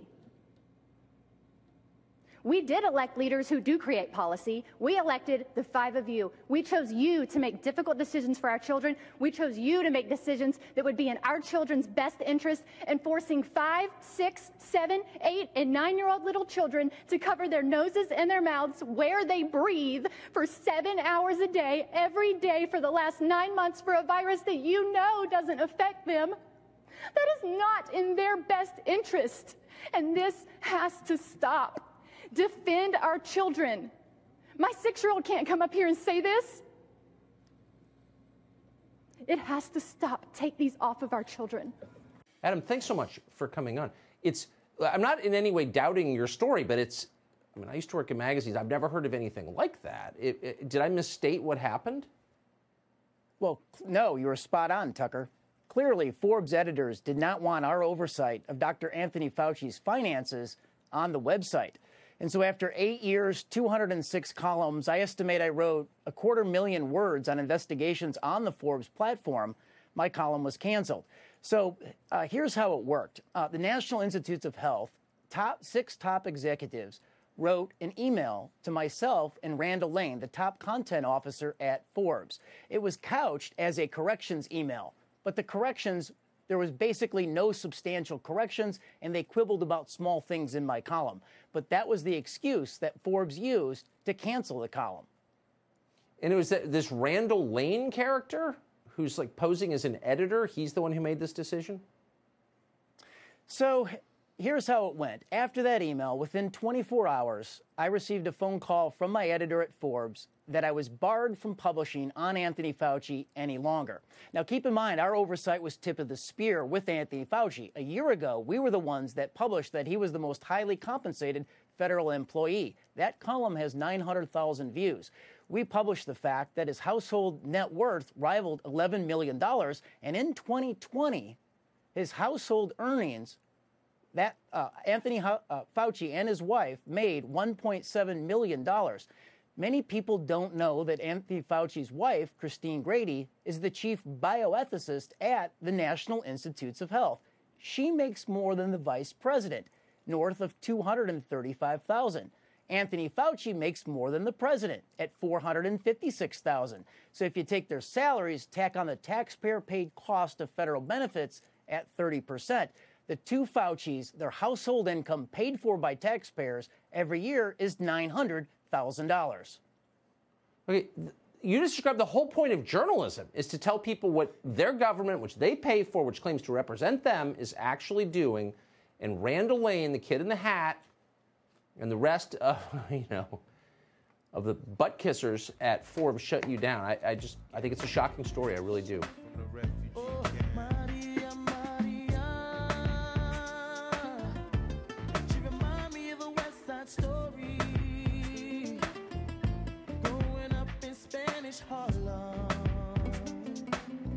She living the life just like a movie star.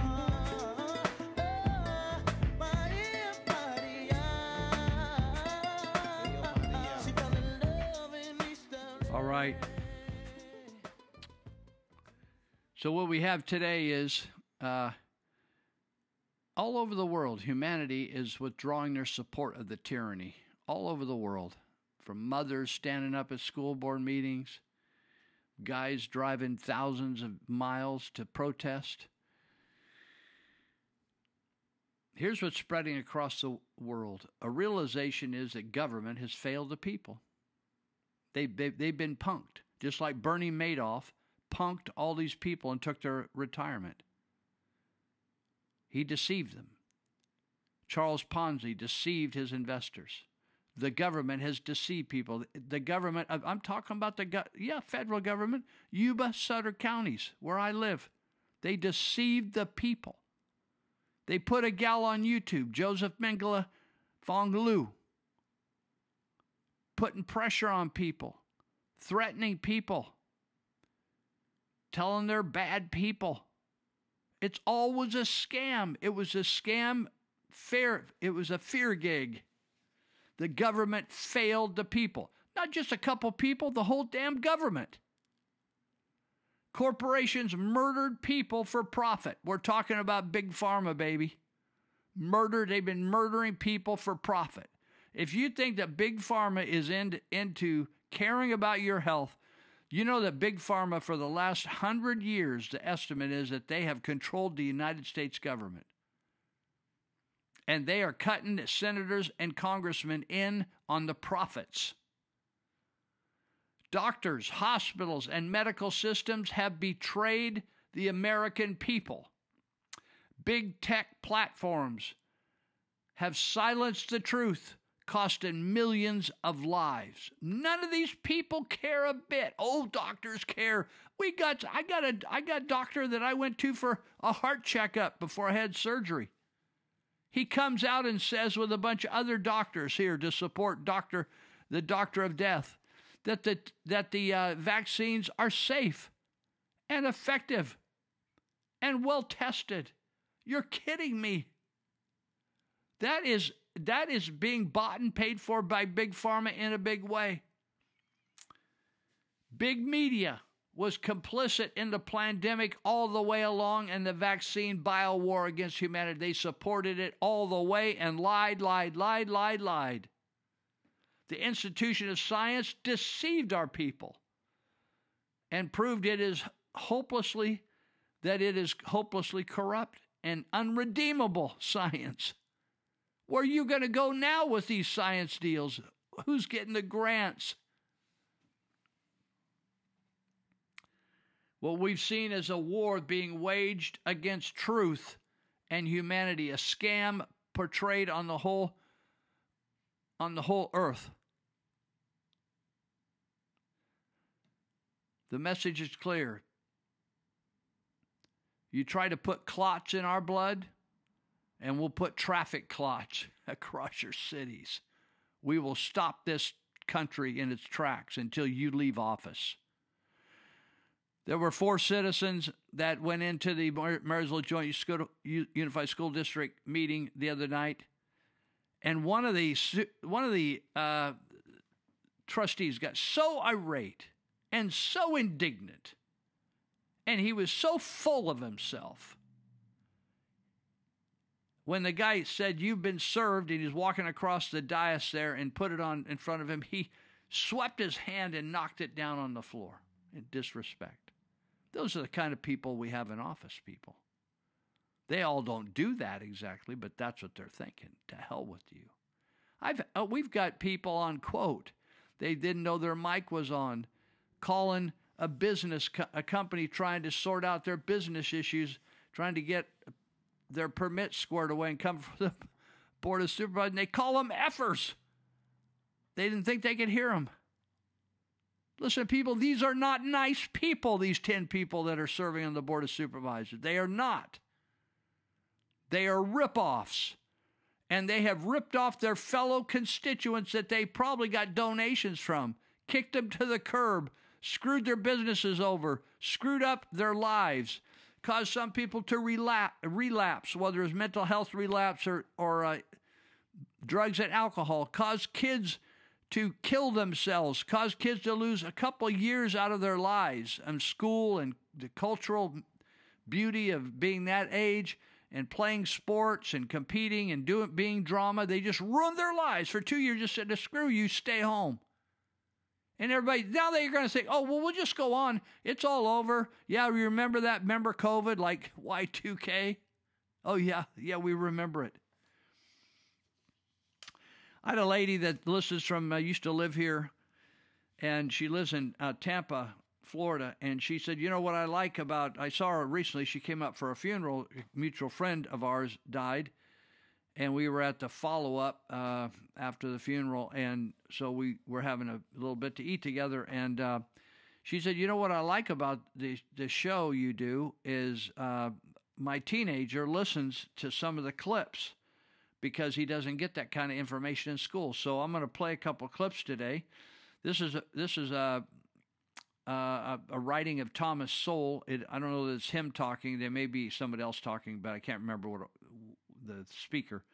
It's called Facts About Slavery Never Mentioned in School. Okay? Facts About Slavery Never Mentioned. So we're going to play that right now, and then we got plenty of time. We got more in this segment to go. Okay? We'll be right back. The instrumental use of the history of slavery today also underlies the claim that slavery grew out of racism. For most of its long history, which includes most of the history of the human race, slavery was largely not the enslavement of racially different people, for the simple reason that only in recent centuries has either the technology or the wealth existed to go to another continent to get slaves and transport them en masse across an ocean.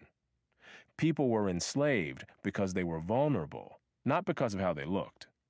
The peoples of the Balkans were enslaved by fellow Europeans, as well as by the peoples of the Middle East, for at least 6 centuries before the first African was brought to the Western Hemisphere. Before the modern era, by and large, Europeans enslaved other Europeans, Asians enslaved other Asians, Africans enslaved other Africans, and the indigenous peoples of the Western Hemisphere enslaved other indigenous peoples of the Western Hemisphere. Slavery was not based on race, much less on theories about race. Only relatively late in history did enslavement across racial lines occur on such a scale as to promote an ideology of racism that outlasted the institution of slavery itself. Wherever a separate people were enslaved, they were disdained or despised, whether they were different by country, religion, caste, race, or tribe. In East Africa, the Maasai were feared slave raiders, and other African tribes, either alone or in conjunction with Arabs, enslaved their more vulnerable neighbors. As late as 1891, it was reported that Manyuema slavers had demoralized surrounding tribes, destroying crops, and famine reigned everywhere. Even in the early 20th century, Abyssinians were still raiding other Africans and carrying off slaves. It was 1922 before the British had gained sufficient control in Tanganyika to stamp out slavery there. Arabs were the leading slave raiders in East Africa, ranging over an area larger than all of Europe. The total number of slaves exported from East Africa during the 19th century has been estimated to be at least 2 million. The form in which the story of slavery has reached most people today has been along the lines of the best-selling book and widely watched television miniseries Roots by Alex Haley. Challenged on the historical accuracy of Roots, Haley said, "I tried to give my people a myth to live by." This instrumental use of history, or purported history, is open to the same objections as other instrumental myth-making. Despite the impression created by Roots, during the era of the massive slave trade from West Africa, A white man was more likely to catch malaria in Africa than to catch slaves himself. The average life expectancy of a white man in the interior of sub-Saharan Africa at that time was less than 1 year. By and large, men from Europe or the Western Hemisphere came to the coasts of Africa, bought their slaves, and left as soon as possible. Even so, the death rates among the white crews of the ships carrying slaves to the Western Hemisphere were as high as the death rates among the slaves themselves.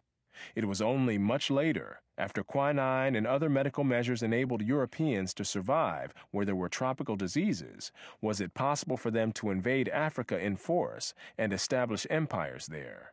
But by then, the Atlantic slave trade had already been ended. During the era of that trade, Africa was largely ruled by Africans, who established the conditions under which slave sales took place. The crew of a slave ship was in no position to defy African rulers and their armies by going out across the land and capturing people willy-nilly. The stronger African peoples captured and enslaved the weaker peoples. The same pattern found over the centuries in Europe, Asia, the Western Hemisphere, and Polynesia. In Nyasaland, the Ngoni and Yao swaggered over and terrorized other tribes. In Uganda, the Baganda made life miserable for their neighbors, and the Nyoro and Hima of Anko enslaved Toro women and children. The Tutsi dominated the Hutu in Rwanda, the Maasai lorded it over the Kikuyu and Kamba, and the latter, in turn, held the Indorobo in a kind of serfdom. It was precisely the fact that Europeans, except for the Portuguese, seldom participated in the raids that captured and enslaved Africans that enabled most people in Europe and the Americas to remain oblivious to the traumatic experience that this was, with some Africans committing suicide to avoid capture and wives being whipped as they tried to cling to their husbands or children. Historian David Breon Davis pointed out that Europeans had little contact with the actual process of enslavement, and that, as late as 1721, the Royal African Company asked its agents to investigate the modes of enslavement in the interior. Europeans typically saw only the end results, enslaved people being offered for sale on the coast. It was much the same story in the Ottoman Empire, where those who bought slaves had no idea what these slaves had been through before. The unique position of the Western world in the history, and especially the destruction of slavery, need not imply that there was unanimity within the West on this institution.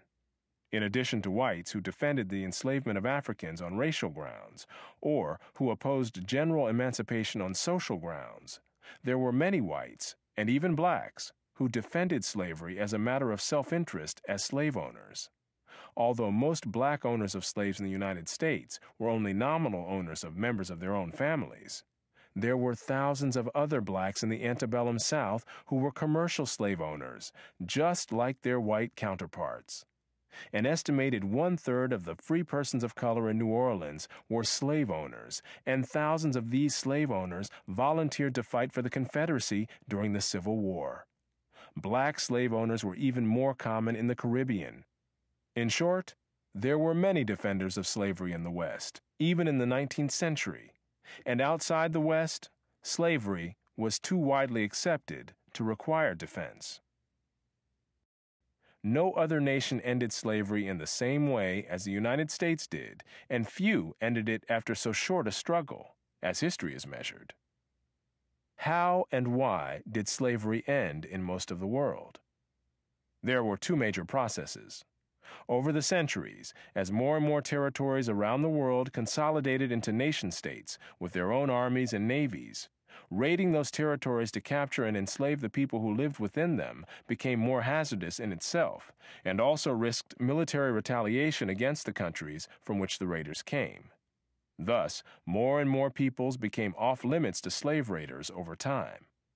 Put differently, the areas which remained subject to slave raiding over the centuries were primarily those where the people lived in smaller or weaker societies. Such societies continued to exist where it was difficult, for geographic or other reasons, to consolidate large areas under one government. This was true of the Balkans, the backwaters of Asia, and much of sub-Saharan Africa. By the early modern era, sub-Saharan Africa, with its numerous and severe geographic handicaps, was one of the last remaining areas from which vast numbers of people could be enslaved.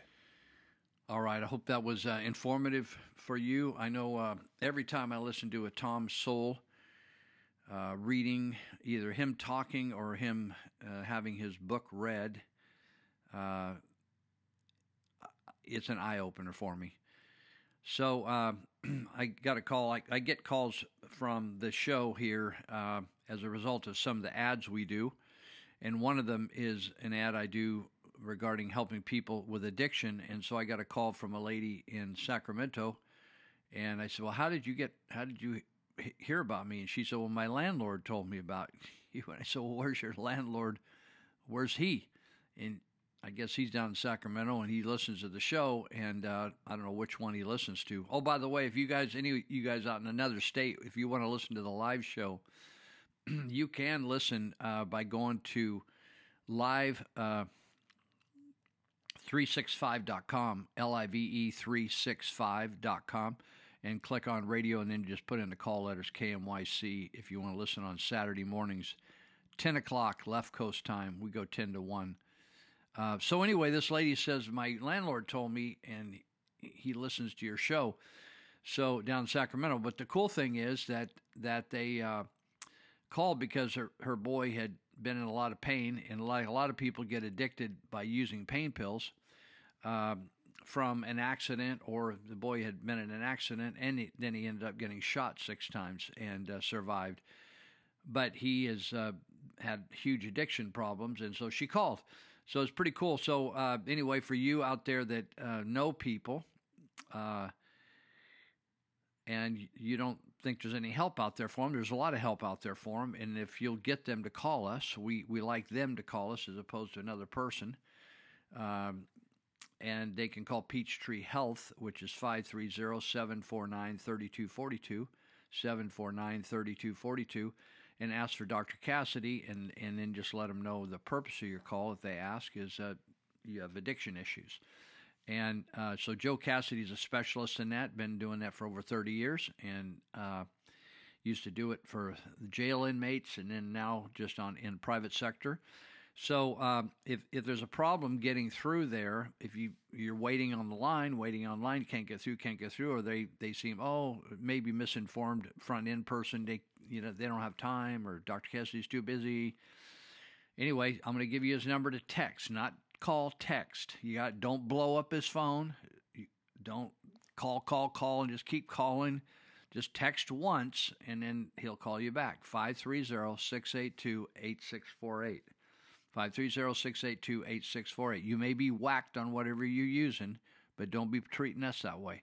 682-8648. Or if all else fails, just dial me up 24 hours a day. You can dial me, talk to me, or you can text me, and I'll be dialing you back at 530-713-1838. Very easy. We make it easy. The shoe doesn't fit everybody. We got a lot of different options for people that are having addiction issues.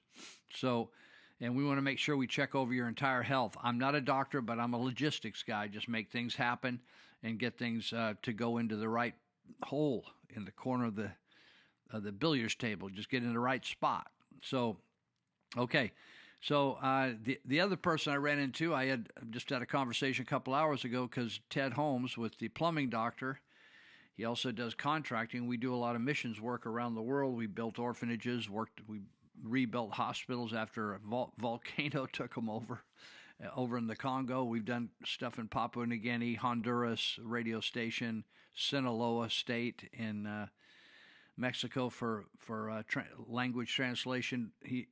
Ted Holmes is a Renaissance guy, and so anyway, we're going to put together a work crew here in a week or so on this 612 E Street, and so he gave me a shout. He's coordinating it for us. And so anyway, he runs a plumbing doctor, and if everybody needs a plumber, I mean, unless you just let things go. Some people let things go. I don't.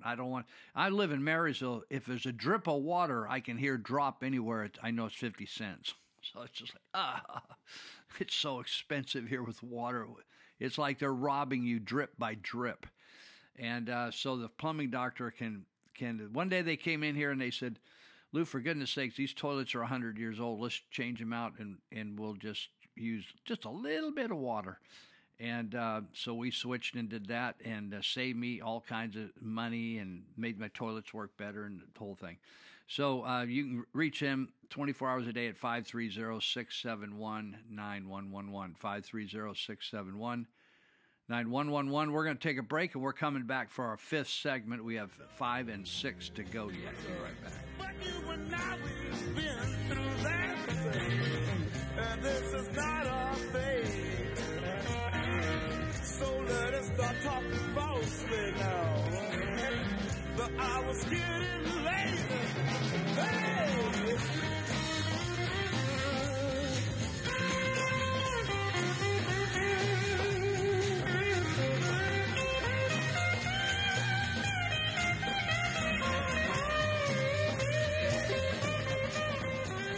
This is Life Issues with Brad Mattis, president of Life Issues Institute. Sometimes people let their guard down and expose the evil in their hearts. Chamath Palihapitiya, a part owner of the Golden State Warriors basketball team, shared his true feelings regarding the genocide being waged by China against the Uyghur Muslim population. Genocide recognized by several nations. A guest on Chamath's podcast brought up the tragic situation, and the billionaire responded. Let's be honest, nobody cares about what's happening to the Uyghurs. Reacting to the dismay of his guest, Chamath added, of all the things I care about, yes, it is below my line.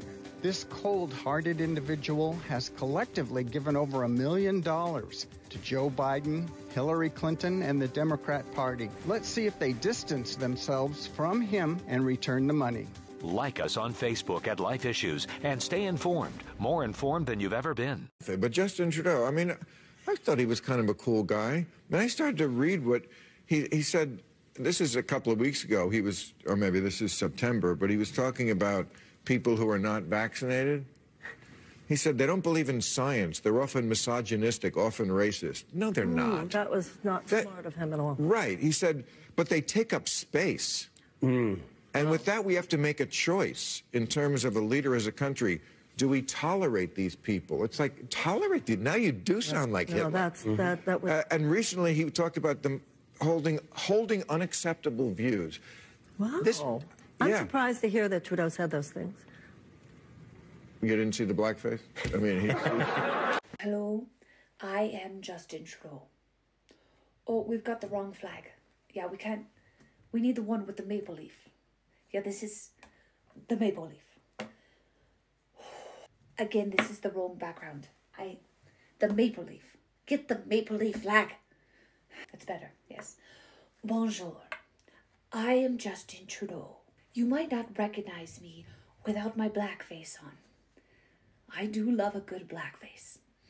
But I took it off before I came here today. I shouldn't be sharing this. Can we start over? Okay, here we go. I am Justin Trudeau, and I talk in a soft voice, so you don't really know that I am, in fact, a raging, radical tyrant. I'm full-blown tyrant. It's true. I am freezing bank accounts and robbing you of your civil liberties for the sake of democracy. It's all for democracy, okay? Let's just clarify that. These truckers want bodily autonomy, and I just have to let you know that your bodies belong to me, okay? They belong to me, Trudeau, me. I am in control of your body. There's been some rumors that I am Fidel Castro's son. And that is false information. It's absolutely false. Yes, me freezing your bank accounts and robbing you of your civil liberties is all for democracy. It's all for democracy. I'm just going to keep saying that. But before I start this, I just want to clarify how much I love Canada. I love Canada so much that I drink maple syrup. It's so good. It's sweet. I do this every day, all the time, because I love Canada. I'm insisting that the tow trucks tow the trucks. Sorry? What? The tow trucks are refusing to tow the trucks.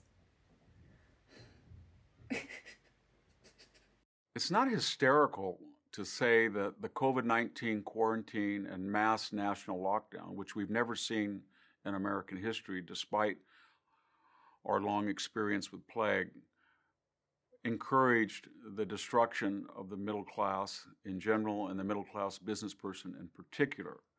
And it championed or enhanced or empowered large corporations that were vertically integrated. The Amazons, the Targets, the social media companies, the Zooms. Now, how did that happen? Well, think for a minute. If you sold shoes and you were a small business, you were shut down. If you sold flowers, you were shut down. If you had a small restaurant, you were shut down. If you had a small business that repaired watches, you were shut down. If you sold phones, you were often shut down. And yet you could go into Walmart, you could go into Target, you could get something to eat, fast food, you could buy shoes, you could buy socks, you could buy anything. And when you went into Walmart or you went into Target or you went into any of these large chain stores, what did you see? You saw hundreds of people congested in there. It was very different than the experience of going in, opening a door, the little bell rang. There might have been one or two customers. You knew the small business person. You could say to the small, have you been vaccinated? Have you had COVID?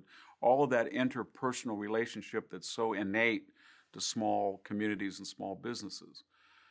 But whether by intent or just accidentally or laxity, we essentially said to the small business person, you obey us, and you're going to shut down your business, and you have no power to object. You have no capital, you have no vertical integration, you have no influence. And then we said to the large corporation, people during this lockdown will still need to have shoes, they'll need to buy clothing, they'll need to buy food, they'll need to buy durable goods and appliances. And we select you to be the conveyor of that, and you're exempt from the lockdown, because we trust that you're large and you're efficient and you're wealthy, and we've dealt with you in the past through political PACs and donations and influence.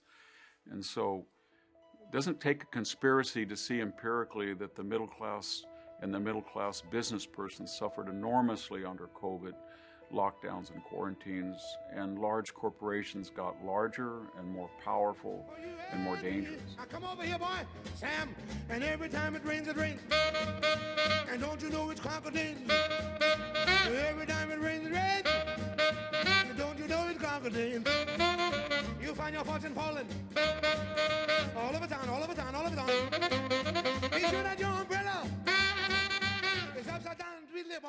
Well, you probably heard about my Afghan refugee resettlement project, and it's going great, and the people are great. You know, a lot of times in our imagination and we tell ourselves stories about life that we try to make our mind is constantly working, defining how things are shaking and what's going on. So, many times our scenarios about life or about people are wrong. And I think a lot of people thought that anybody in Afghanistan or Iraq are all the enemy and are all Taliban or terrorists. And so the fact is they aren't. And just like if people hate America, a lot of times they hate the politicians that create wars. But Americans are some of the finest people in the world.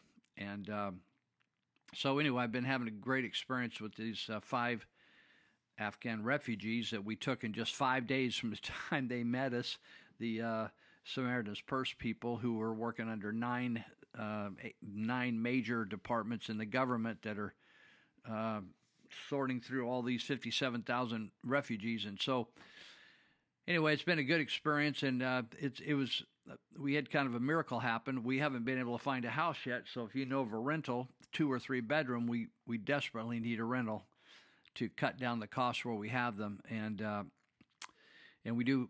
Money is not a problem, and it's not because the government's funding it.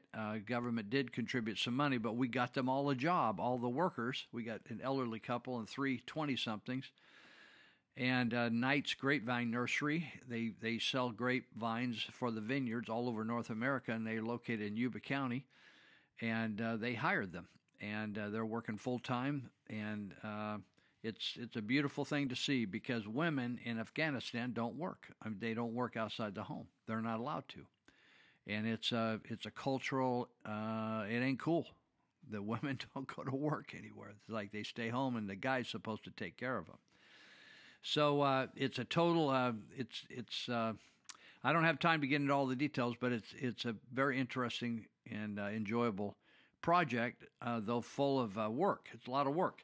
So anyway, I just wanted to give a shout out. If you know of I'd like to have it in Yuba County, but anywhere in Yuba Sutter, but I want to have them close. So because they don't know how to drive, they don't have any car, transportation is not great here without a vehicle. So anyway, Yuba Sutter is the goal. And down here in the valley, not way up in the hills or something, or out at the end of the Sutter County. So if you can help, give me a call at 713-1838. I want to also mention Thrifty Rooter, who I've grown fond of because I got to know them a little bit and in their operation. And I keep running into their workers. Thrifty Rooter has been working in the plumbing business around here since, I don't know, I think there were still a couple dinosaurs left running around the gold fields out there where the gold fields are now, and they had to kill them to settle things down before they settled the area. And anyway, the Thrifty Rooter's been here for like pushing 50 years, and if you got any kind of problem, particularly out there in the rural areas, we got septic tanks and the septic systems. Everywhere I've been, we've had septic tanks, and sometimes the pipes come apart. Sometimes something backs up in a leach field, or some pipe breaks, or the tank gets goofed up. And these guys know how to fix all that stuff and pump them out, and give some relief. But they do any other kind of plumbing, inside and outside. And so if you go on their website at thriftyrooter.net, you're going to see the whole menu, just like you went to some restaurant. They just got a whole menu of things they do, and you can just check off what you need and send them a little burst of information off that website. And if you don't do websites, just dial them up old school, 530-673-8201, 673-8201. And there are dispatchers there just like they have over at Yuba and Sutter County that are fixing people's problems. So they will direct a technician your way, and they'll treat you right. And a lot of these people I talk to, Thrifty Rooter, plumbing doctor, they're all looking for workers. It's busy, busy, busy out there. So you can get a job, and they'll even train you. If you're a real hard worker and you're good with your hands, they'll train you. So let me give you one more, and then we're going to go on and get into business here. North Valley Paralegal, Nellie Garcia, she's always helping. She just helped us on a project, a volunteer project here a week ago, just helping keep us straight, filing some papers and stuff and protests. And but if you have legal needs, don't think you need an attorney, because 90% of the time you can get by without an attorney. Whether it has something to do with your property or parcel stuff, or yes, almost everything. I used to use attorneys for all kinds of things, and I just wasn't tuned into the paralegal business. But you can get it done quicker, faster, easier, and just you just walk into a paralegal and boom, they'll just take your job, tell you how much it's going to cost you, you're done. They'll take care of business. So she's easy to get to. She's right in the center of the two towns, right on the river, at 751 Sutter Street, just on the other side of the levee from the river. 751 Sutter Street, Yuba City, and easy to get to from either bridge, from either city. But doesn't matter what county you're in, she'll work with you. Nevada, Butte. If you don't have anybody you trust, this gal is trustworthy, and you can tell Nellie Garcia you heard it over here. She'll treat you right. 530-751-9289, 751-9289. Okay, so I want to make sure we got these announcements going on. Oh, by the way, I heard that there is going to be COVID Con 2. If you picked up, either you watch live stream. I was shocked. I didn't think COVID Con 2 was that big out at Glad Tidings, because I didn't get to go to it. But they had some really big speakers there, both coming in live stream and in town, like Peter McCullough and different people like that. So I didn't realize it, but they said the other night that they reached over, I think 280,000 people watched that live stream. So there's going to be, I didn't even think it was advertised that much in the world that I live in, but I was very pleased to hear the results of that. It was the largest impact of any conference we'd ever done at Glad Tidings. I say we, I didn't have anything to do with it. I'm just out there doing my little thing, but but they're going to have COVID Con number 2, and that's put together by Dr. Henry Ely from Portland, Oregon. And I'm not quite sure the dates yet, but it's coming up, and they say it's going to be bigger and better, and they're going to have a kind of an afterburn session with a lot of the people like Carrie Madej. I think she's flying in from Georgia, and they're going to have an afterglow brainstorm on where we go from here with the complete collapse of the medical system and lying to the people, deceiving people, killing people, destroying people, ruining their health. If they didn't kill them, it ruined them. And lying and going along with basically a criminal attempt to take over the entire world. How are we going to get our medical done? I mean, all these things of people, you either take the jab or you're going to get fired, stuff like that. Do you realize that Big Pharma is controlling the entire medical system in our country? They control the medical schools. They control the FDA. They control the CDC. They control the WHO. They have more lobbyists than anybody else. They have more lobbyists than there are congressmen. Big Pharma. They control every state legislature, Big Pharma. And they've been doing it for 100 years. Now, there's got to be another way. They control the medical licensing of every doctor. So when you see doctors saying stuff, you think, I can't even believe he said that right there. That I know better than that. It's because they're getting paid off by Big Pharma, and their license is controlled by Big Pharma. So the question for the future in a lot of areas is, how are we going to deliver education to our children? How are we going to deliver medical care to our loved ones, right? How are we going to deliver a secure food supply to our loved ones? And all those issues were coming up at the COVID Con 2 as a brainstorm of some of the leaders that are out in front of this. So it's probably a good time to mention freedomco.net. It's a website we created here right in the middle of COVID. Freedomco.net stands for Freedom Coalition Network.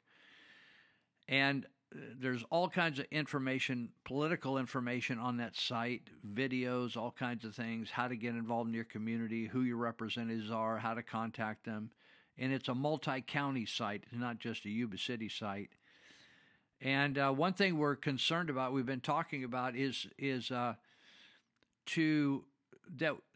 we got ripped off. All the small businesses got ripped off, and many of them closed forever. And the government and the whole conspiracy turned all the business to the big box stores. And what we really need to return to is to make sure that we rekindle that small business, small rancher, small farm operation, and then make sure that they sell their products. Because a lot of times, if you've been in farming, you grow the products, and then the other challenge is to sell the products. And so we're going to create a database. It's already online at freedomco.net of farmers and ranchers, growers, and who they are and what they grow and when it's going to be available. So we'll have like a cattle rancher that grows either hormone-free beef or free-range beef or grass-fed beef or grain-fed beef, and they will you can get the cow or the steer butchered there, and do the whole thing right from the pasture on out, and skip the whole grocery store thing and all the hormones and all the nonsense. We got people that are growing their own eggs. We got people that are raising all kinds of fruit and nuts and stuff like that. And we want to include them there and make sure that they sell all their product and they get a good price for it, and we get a good quality product. I don't know if you ever eat tomatoes or fruit in the stores that we grow here, when you get the real thing and grow it here, you can't even believe it's the same piece of vegetable or fruit. So you might check that site out. If you know of any farmers, ranchers, growers, whatever you want to call them, please, you can send them to me. That'd be an easy place. You can either text me at 530-713-1838, their name. If you just give me a name and number, I'll call them. Or if you want to give me the name, address, phone number, and what they grow, time of year they grow it, stuff like that, or raise it. We will add it to our website. There's no charge. It's a courtesy to the hardworking agricultural people in our area. So just shoot me a text, and we'll connect them up. We'll get it and put it right on the site. And so that's important to this COVID-con thing. We are in the midst of a reformation. We don't know how many, from a biblical standpoint, we don't know how many years we actually have left, but we're just taking it as it comes. But what we do know is we need to deliver the goods of society in a different way. And we cannot depend on government. We cannot depend on the institution of old. We can't, even our law enforcement thing has had a complete collapse. The Department of Justice, FBI is criminals in the FBI, criminals in the Department of Justice, the CIA. There's so many dirty people involved in these things. We just need to look to other sources. Local law enforcement is a different situation. But we need to look at, in every area of our life, we need to see, are we going to be able to continue on the way we're going? Okay, so let me get down here and get down to business. And I wanted to mention this. This is so interesting. This is how cool KrisAnne Hall is. She said this: if the convoy, she's talking about the 50,000 or 60,000, I don't know how many trucks we got going. We got horses. We got people marching. Oh, by the way, Arthur Pawlowski is going to be here. I think we got him scheduled on March 29th. He's the Polish pastor that his video went viral. No intention on his part. Standing down the Canadian police, who then arrested him driving down the freeway one day. And he's being held in solitary confinement up in some prison in Canada right now, or jail, because he's been protesting with all the truckers. So, but he's scheduled to be in the United States towards the end of March. And if you want to see a guy, it's a Tuesday night gig. It's 7 o'clock. There's no charge to come to it. We'll probably take an offering to help this guy, but he is one of a kind, and you need that spirit inside of you of what he's got. So anyway, along that line, KrisAnne Hall says, if the convoy doesn't cause supply chain disruptions, the administration of Canada will use it as an excuse. In other words, they'll make up the fact that they're breaking down our supply chains for the good people of Canada. She said the administration will use it as an excuse to strangle the supply chain. They'll do it artificially to blame the convoy and starve the people into submission. Is that amazing? Now, this is the coolest thing. I think this is why history is so amazing. She then says, this is exactly, and she says it in bold caps, this is exactly what King George III did in 1774 after the Boston Tea Party. The Boston Tea Party was like the equivalent of a 1774 truck embargo, filling up all the lanes with the trucks. And she said, after that, those who don't know their history, she said, are doomed to repeat its mistakes. Learn all about government's next move. Study with us at libertyfirstsociety.com. Now, that's one of her websites where she teaches from, but you can also see her at KrisAnneHall.com. But libertyfirstsociety.com. If you want to look at the story, she's probably got an article over there or a teaching on how the King George called, we think of the colonists as wonderful people. King George called them terrorists. You see what I'm saying? That's exactly what our government, our tyrannical government, always blames it on the good people that they're supposed to be serving. All the problems.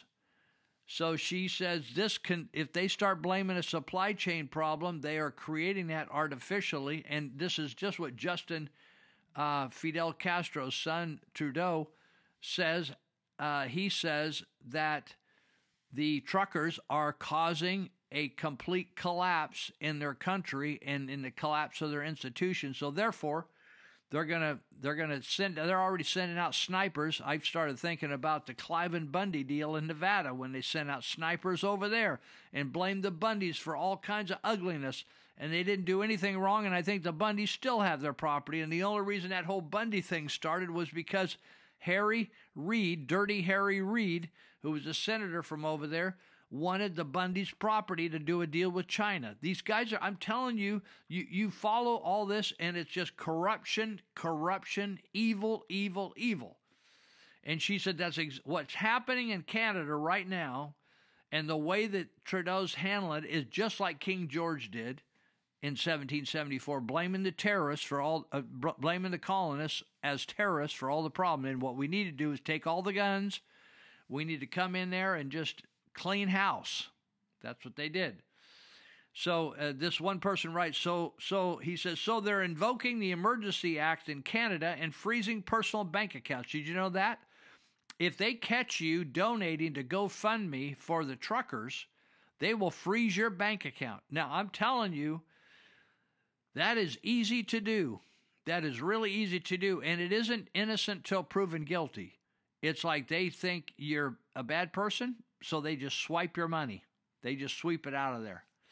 And I don't know if you've ever had any property that was stolen, even stolen from you, that was recovered and put in evidence at the sheriff's department. To get your property back, somebody just told me about a vehicle that somebody got stolen, or a trailer or something, a friend of mine. And we were just talking on the phone a few hours ago, and he said, Lou, it took him over a year to get the thing out of impound. It's crazy. So anyway, this person talks about freezing the accounts. He says, I wonder whatever happened to the bank accounts of everyone who was rioting, looting, and burning everything. You think they froze any accounts? A BLM or Antifa? Nothing happened. Nothing happened. You know, let me read you. Oh, shoot, man, we're almost out of time here. Man, time's flying by. I got 15 seconds here. I'm going to read you a quote, something that you're not going to believe. I'm going to read it. I'm going to read it in the next segment. I got a clip to play in the next segment that's going to blow your mind. And from Peter Schweitzer. So we'll do that. And then I got way too much material. I'm going to read something to you you won't believe, but it was a miracle that happened. Okay, we'll be right back. Tonight you're mine completely.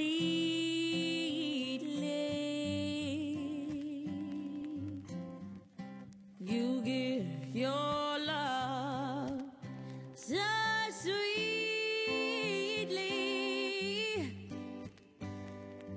Tonight the light.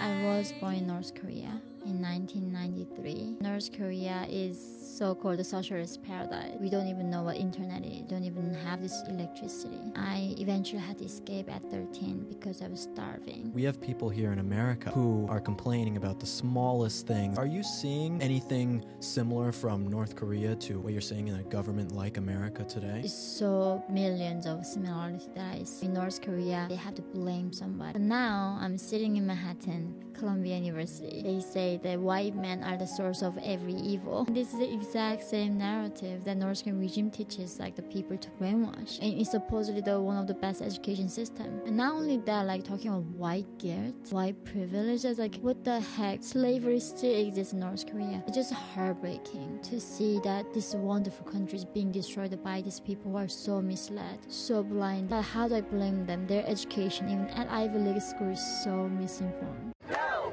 CRT! There's a fight now about CRT, critical race theory. No justice! No peace! CRT argues that racism is endemic to America, that every American institution exists to uphold white supremacy. White human beings thought there's a world here and we own it. Rutgers professor Brittany Cooper promotes CRT. Look, I think that white people are committed to being villains in the aggregate, right? They actually aren't mad because critical race theory is just a theory. They are mad because critical race theory is an accurate account of American history. These parents call CRT racial propaganda and don't want it taught in schools. I will ban critical race theory. Glenn Youngkin was elected governor of Virginia after opposing it, while media mocked him. I'm going to ban critical race theory. That is like us banning the ghost. CRT is not taught in schools, they say. There are no ghosts. There isn't critical race theory taught. This is a multi-million-dollar industry. Asra Namani did what more journalists should do. She filed Freedom of Information Act requests that forced school districts to reveal that they're paying consultants to spread critical race theory. I have the proof. We found 300 plus contracts and counting. Like every day I'm getting a new contract. For them to deny it is just part of their campaign. But that's just for teachers, says the CNN guest. Can it influence the way that some teachers teach? Yeah, but that's a good thing, right? Because race and racism is literally the building blocks of this country. They want to look at all of society through issues of race. Nomani calls that propaganda that's claiming our children. How is it claiming the children? That's exaggeration. This idea that we have of critical race theory has become this phenomena of woke baby. Books like these are now part of the curriculum.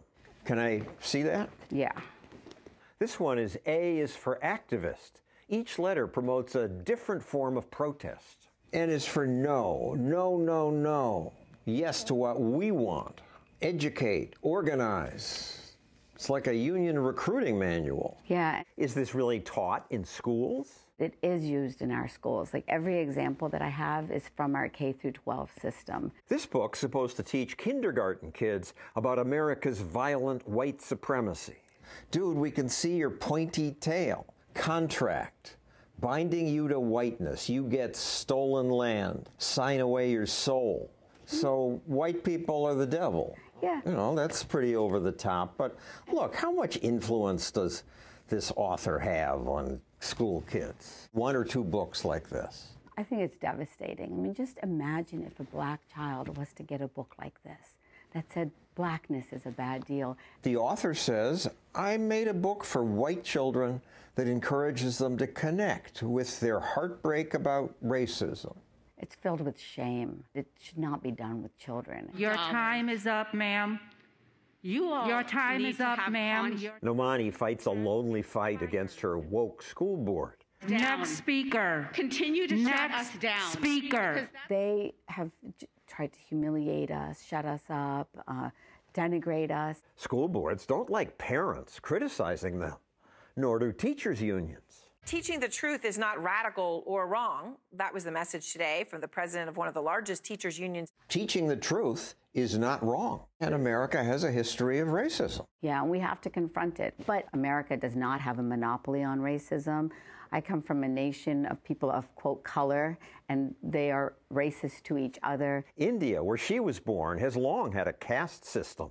Untouchables can't use this public well because even their touch would pollute the water. Slavery began in the Middle East and thrived in Africa long before slaves were brought to America. And it was actually Americans who helped end the practice.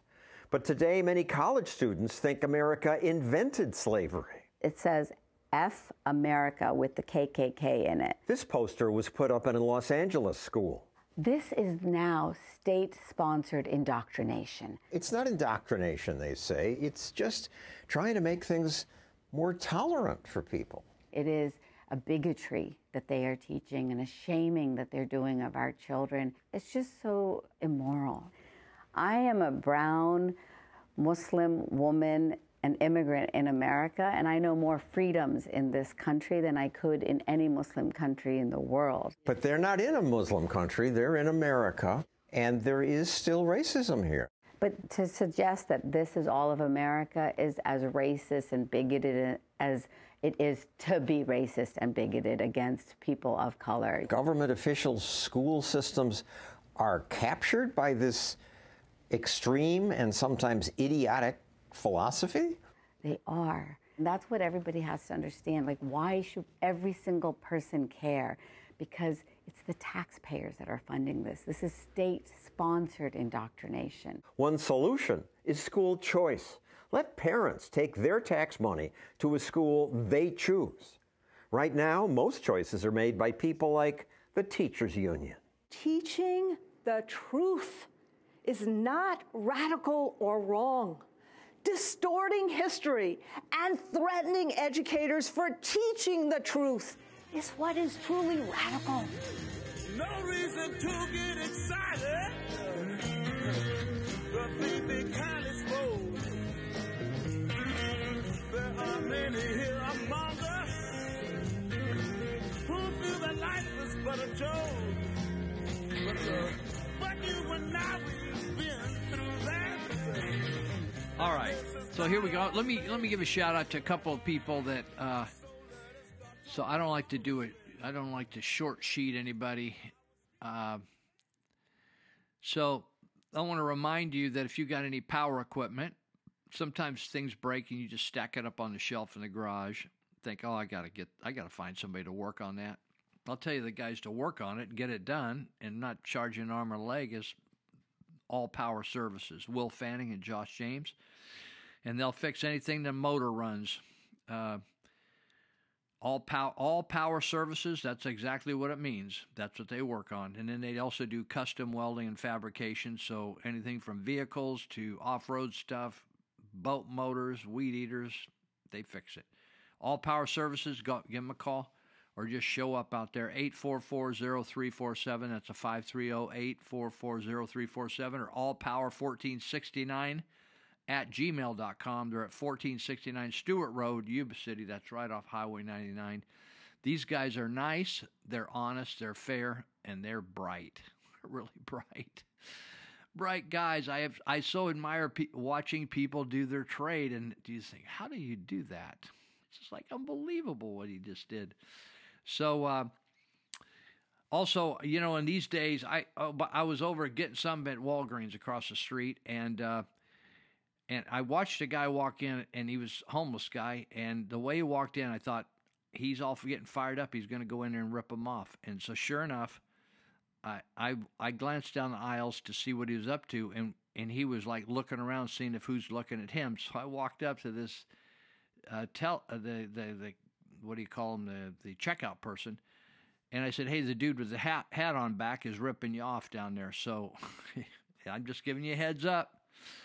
And so anyway, and the odd thing is, while he was doing that, a person from a security office just in to buy something from another security business was in there picking up some stuff, and I thought maybe it was a police officer because of the uniform, but it was a security service. So that's the world we live in today, people. I mean, people are just ripping off, stealing stuff out of your front yard, just everything, stealing stuff out of the boneyard, out at your job, off the, you got a construction job going, you're working, you got equipment parked around, people are stealing products off the equipment. It's just nuts. People are crazy. The new methamphetamine out there right now, people are going crazy quick on it. So if you want some help, or you need to if you want to take a job and work in that field, Elite Universal Security will help you. They're based in Yuba County, but they work all over the counties of Northern California. So if you need to figure out how in the world can I protect myself, whether it's house protection or business protection, government protection, security, whether you need a guard, whether you need drive-by, whether you need technology, these guys can help you. Monty Hecker started this business, and it's been a great business for him for many years since he retired from the Air Force. So 5548 Feather Boulevard. Let me give you a number to call him. 530-749-0280, 530-749-0280. Even though you're not in our counties down here, maybe,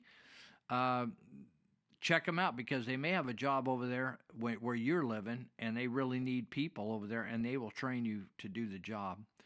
So give them a shout if you need a concealed weapon permit. They can help with that. You can go on their EliteUniversalSecurity.com website or on their API-Academy.com website for their schooling, and you can get it on and do good. So on this our project on East Street in Marysville, we're going to trick out this building starting a week from now. Greenitz Construction is going to be involved in that, Dave Greenitz, and he's helping with the Afghan project. We have to outfit a house, get a building, get a house or apartment, then we have to get furniture, everything from salt and pepper on up. So anyway, he's called Lulu. I'm redoing my house, parts of it for Leslie and I, and he says, if you need, he said, we got some stuff set aside for you, looks just like new. We're just changing it up. So Greenitz Construction, you want to check out some really cool houses where they've gone in and just given that thing a shot of a new life in the bathroom or kitchen or somewhere, whatever the project is. They'll show you before and after shots that we were laughing about. I said, man, I'd just take some of those befores, don't even look that bad. I'll take the before of my house. He was laughing. He said, I know, we tear out some amazing places, then redo the whole thing, make it nicer. So check out Greenitz Construction, green with ETZ on the end.com, or you could go to his Facebook page, Dave Greenitz Construction, and you can snoop around all you want, be nervous, snoop around, ask people about him, all that kind of stuff. And then if you want to send him a message there, you can, or just dial him up at 530-682-9602, 682-9602. Those are a lot of the people that make it possible for us to be on the air. So, okay, let's play this clip. It's a good clip by Peter Schweitzer, and he is an investigative reporter. I think you're going to like it. Here we go.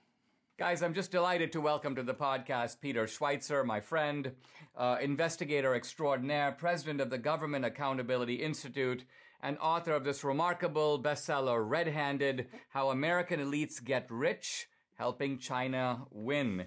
Peter, thanks for joining me. There's just so much in this book. It's so thoroughly researched. I want people to get the book, read the chapter and verse for themselves. But let's just touch on some of the high points, starting with the big man, Joe Biden. How has Joe Biden and the Biden family enriched themselves at the hands of the Chinese? Well, Hunter Biden did a series of business deals in China. I first reported on that back in 2018. But we have new information. We have the Hunter Biden laptop. We have an email collection from one of his business partners. And what we've done, Dinesh, is try to figure out exactly how much money did they get and who made those deals happen. Or as our kids would say, who made it rain for the Bidens in China. And what we found is that the deals that we know of, they received some $31 million in these deals. And these deals were arranged by Chinese businessmen. And every single one of them has links to the highest levels of Chinese intelligence. So what was initially a story about corruption, self-dealing, and cronyism is, in my mind, a story now of intelligence, possibly of espionage.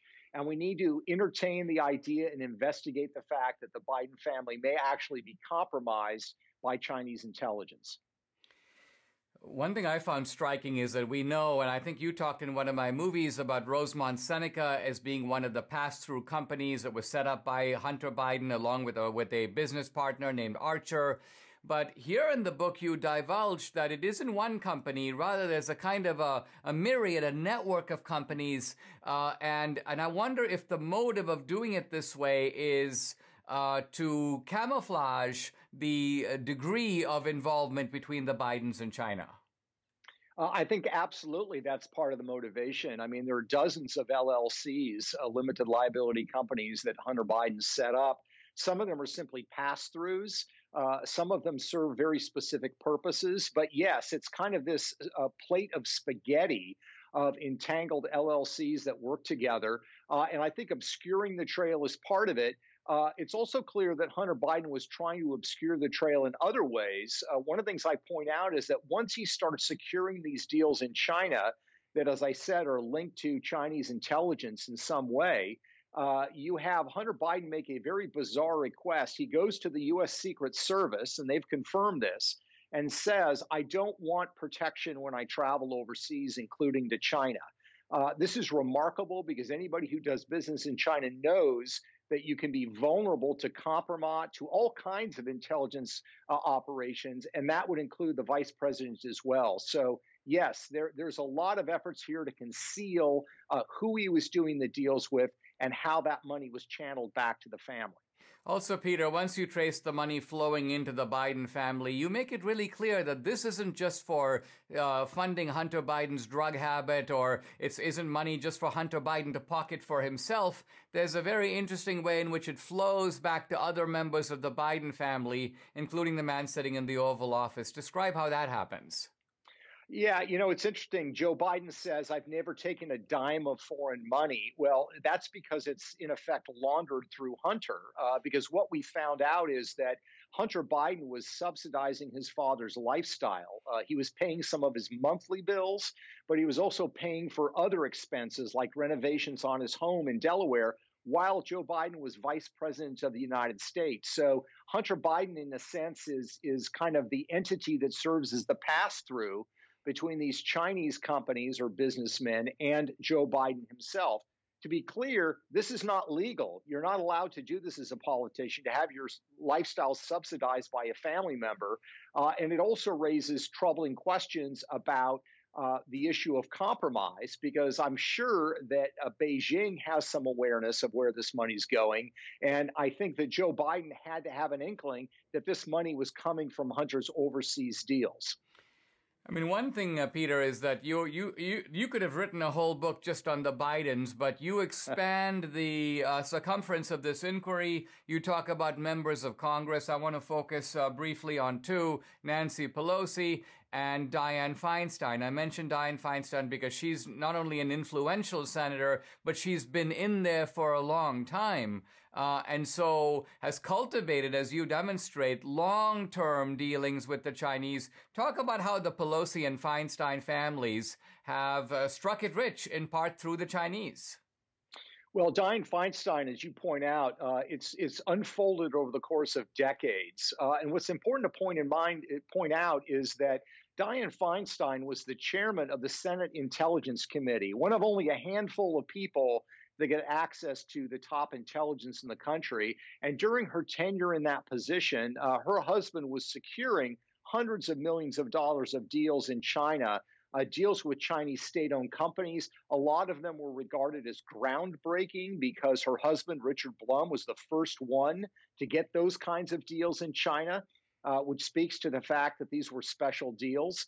But to show how this penetration worked in sort of a bizarre way, while she is chairman of the Senate Intelligence Committee, her husband, Richard Blum, is a large shareholder in a Chinese computer company called Legend, which sells computers to the United States military. You got to wonder how that happens. But the U.S. Marine Corps discovers that these laptop computers have bugs in them, and they're sending all the information back to China. That's part of the record in several court cases. So the bottom line is the chairwoman of the Senate Intelligence Committee's husband is partners with a company that is trying to bug the laptops of the United States Marine Corps at the same time. You can't make it up. When you look at Nancy Pelosi, she used to be very critical of Beijing in the 1990s. That changed when her husband and her son started securing deals overseas in mainland China. And it's reached the point now where she says, yes, China does commit a genocide against the Uyghurs. And yes, it has a horrible human rights record, but that doesn't matter because there are more important issues to address, which China's very happy with that. It's important to keep in mind their approach on these matters is they don't expect robotic response from American politicians. Their strategy, loosely translated, is they want big help with a little bad mouth. So if you talk about the Uyghurs, if you talk about human rights, they don't really care. As long as you help them with the really big and important stuff, they are very happy with what American politicians are doing for them. All right. Hope you enjoyed that. We are going to jump right into this because we only have about 7 minutes left. I wish we had an hour left. We had some really good clips here, or not clips, but just topics. But I wanted to include this. I stumbled across this. Somebody posted this, and I know the family of A.A. Allen. A.A. Allen was a tent evangelists in the 1950s. We would call them a healing evangelist. I know a lot of people think they have a lot of skepticism out there, and there's been a lot of foolishness over the years in this realm, people faking healings and stuff. But this guy was the real McCoy and the real deal, and he had big tent meetings. The tent would hold thousands, and he had during the 50s, these were mixed meetings. In other words, there was about 50% minority and 50% white in these meetings. And so he was one of the first guys to have blacks in his worship group up front. But A.A. Allen was a healer. And I want to read this account to you, and maybe this will mean something to you. Maybe you're not a follower of Jesus. This isn't really a Christian program, but I just think that this is such a powerful story about what happened here. Many people would bring their sick and people in on stretchers and crippled people to his meetings, and they got healed. So let me just read this to you really quick. We just have 5 minutes left. So during A.A. Allen's healing revival in Birmingham, Alabama, a mother from Knoxville, Tennessee, brought her son for prayer. David, the boy, was 3 years old and had been the most underdeveloped boy ever born in Tennessee. He was paralyzed on his right side, blind in one eye, deaf, and mute. He couldn't even crawl because his limbs were like twisted sticks, and his feet were deformed. All total, he had 26 major diseases or defects in the body. His mother had been told by one doctor, "Only God can help your boy now." David's mother took that statement literally. When she heard that Allen would be holding meetings in Birmingham, she knew she had to get there. As a single mother in 1959 with a special needs child, that was no small task. Although it cost her all she had, she drove the 250 miles alone with her boy to get him to the revival. The great physician did not disappoint. What happened at the meeting in Birmingham is called the greatest miracle of A.A. Allen's ministry. As Allen held the boy in his arms and wept over him, suddenly 2 bright blue pupils appeared where once there was only a milky gray of blindness. The boy's limbs began to morph like putty into the corrected shape. His tongue, which had hung loose out of his mouth limply before, snapped back into his mouth, and he began to call out his first words, "Mama, Mama." And when he caught sight of her, he took his first steps to go embrace his mother. He was completely healed. However, the Lord did not end there in that meeting. God wasn't going to leave anything unfinished. The tent was full of people with significant needs. Spontaneously, with no one praying for them, every person in a wheelchair stood up altogether, totally healed. Every person in a stretcher got up the same way. People began running to the front so they could throw their hearing aids on the altar. I didn't even know they had hearing aids back then. Then came the glasses. I could use some help there. Then came the glasses. Then came the walking sticks for the blind. For the blind. Not you thought I was going to have walking sticks for somebody who's like a cane. This is walking sticks for the blind. Then they start throwing them up on the stage. Every single person was healed as the glory of God rested under that tent that night. Is that a cool story? Can you imagine a mother driving 250 miles with a boy that troubled? I just think it's just unbelievable. That changed my life right there if that happened to me. Just watching that, it was just that's what I get up in the morning for. I'm telling you what. So okay. I think we're about.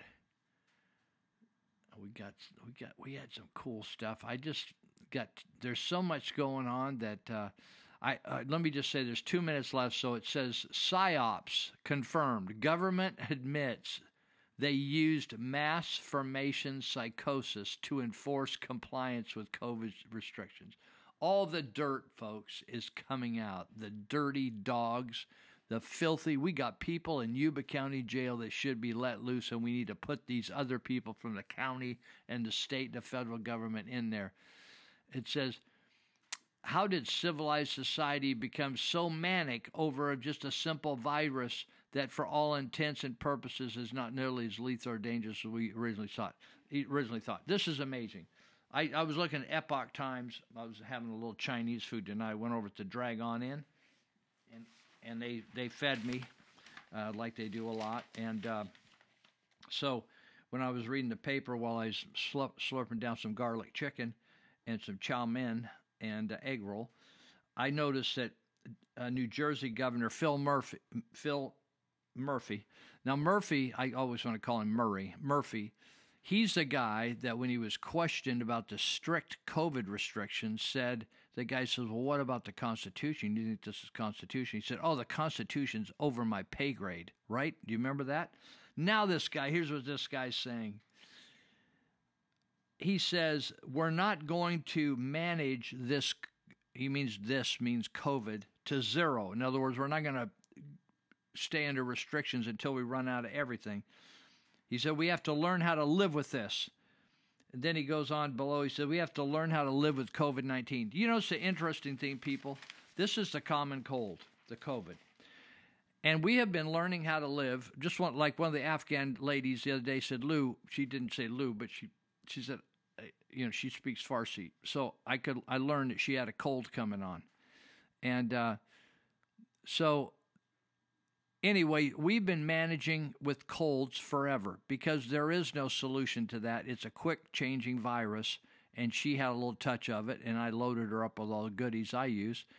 My point is that's Phil Murphy, this governor of New Jersey. What a total jerk. We've been doing that for hundreds of years, and now he's saying after we went through all this, he's just going to walk away and make a big excuse about how he handled the thing and just say, well, we just need to kind of live with it. Thank you very much, Mr. Murphy. All right, we're going to call it a night here or a day where you are, and God bless you, and do something good this week. Take care.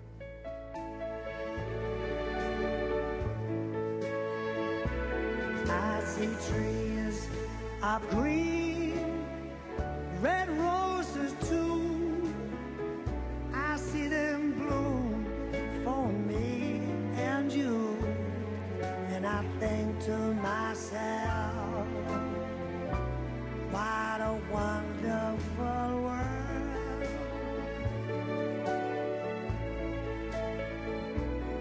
I see skies are blue and clouds of white, the bright blessed day and the dark sacred night.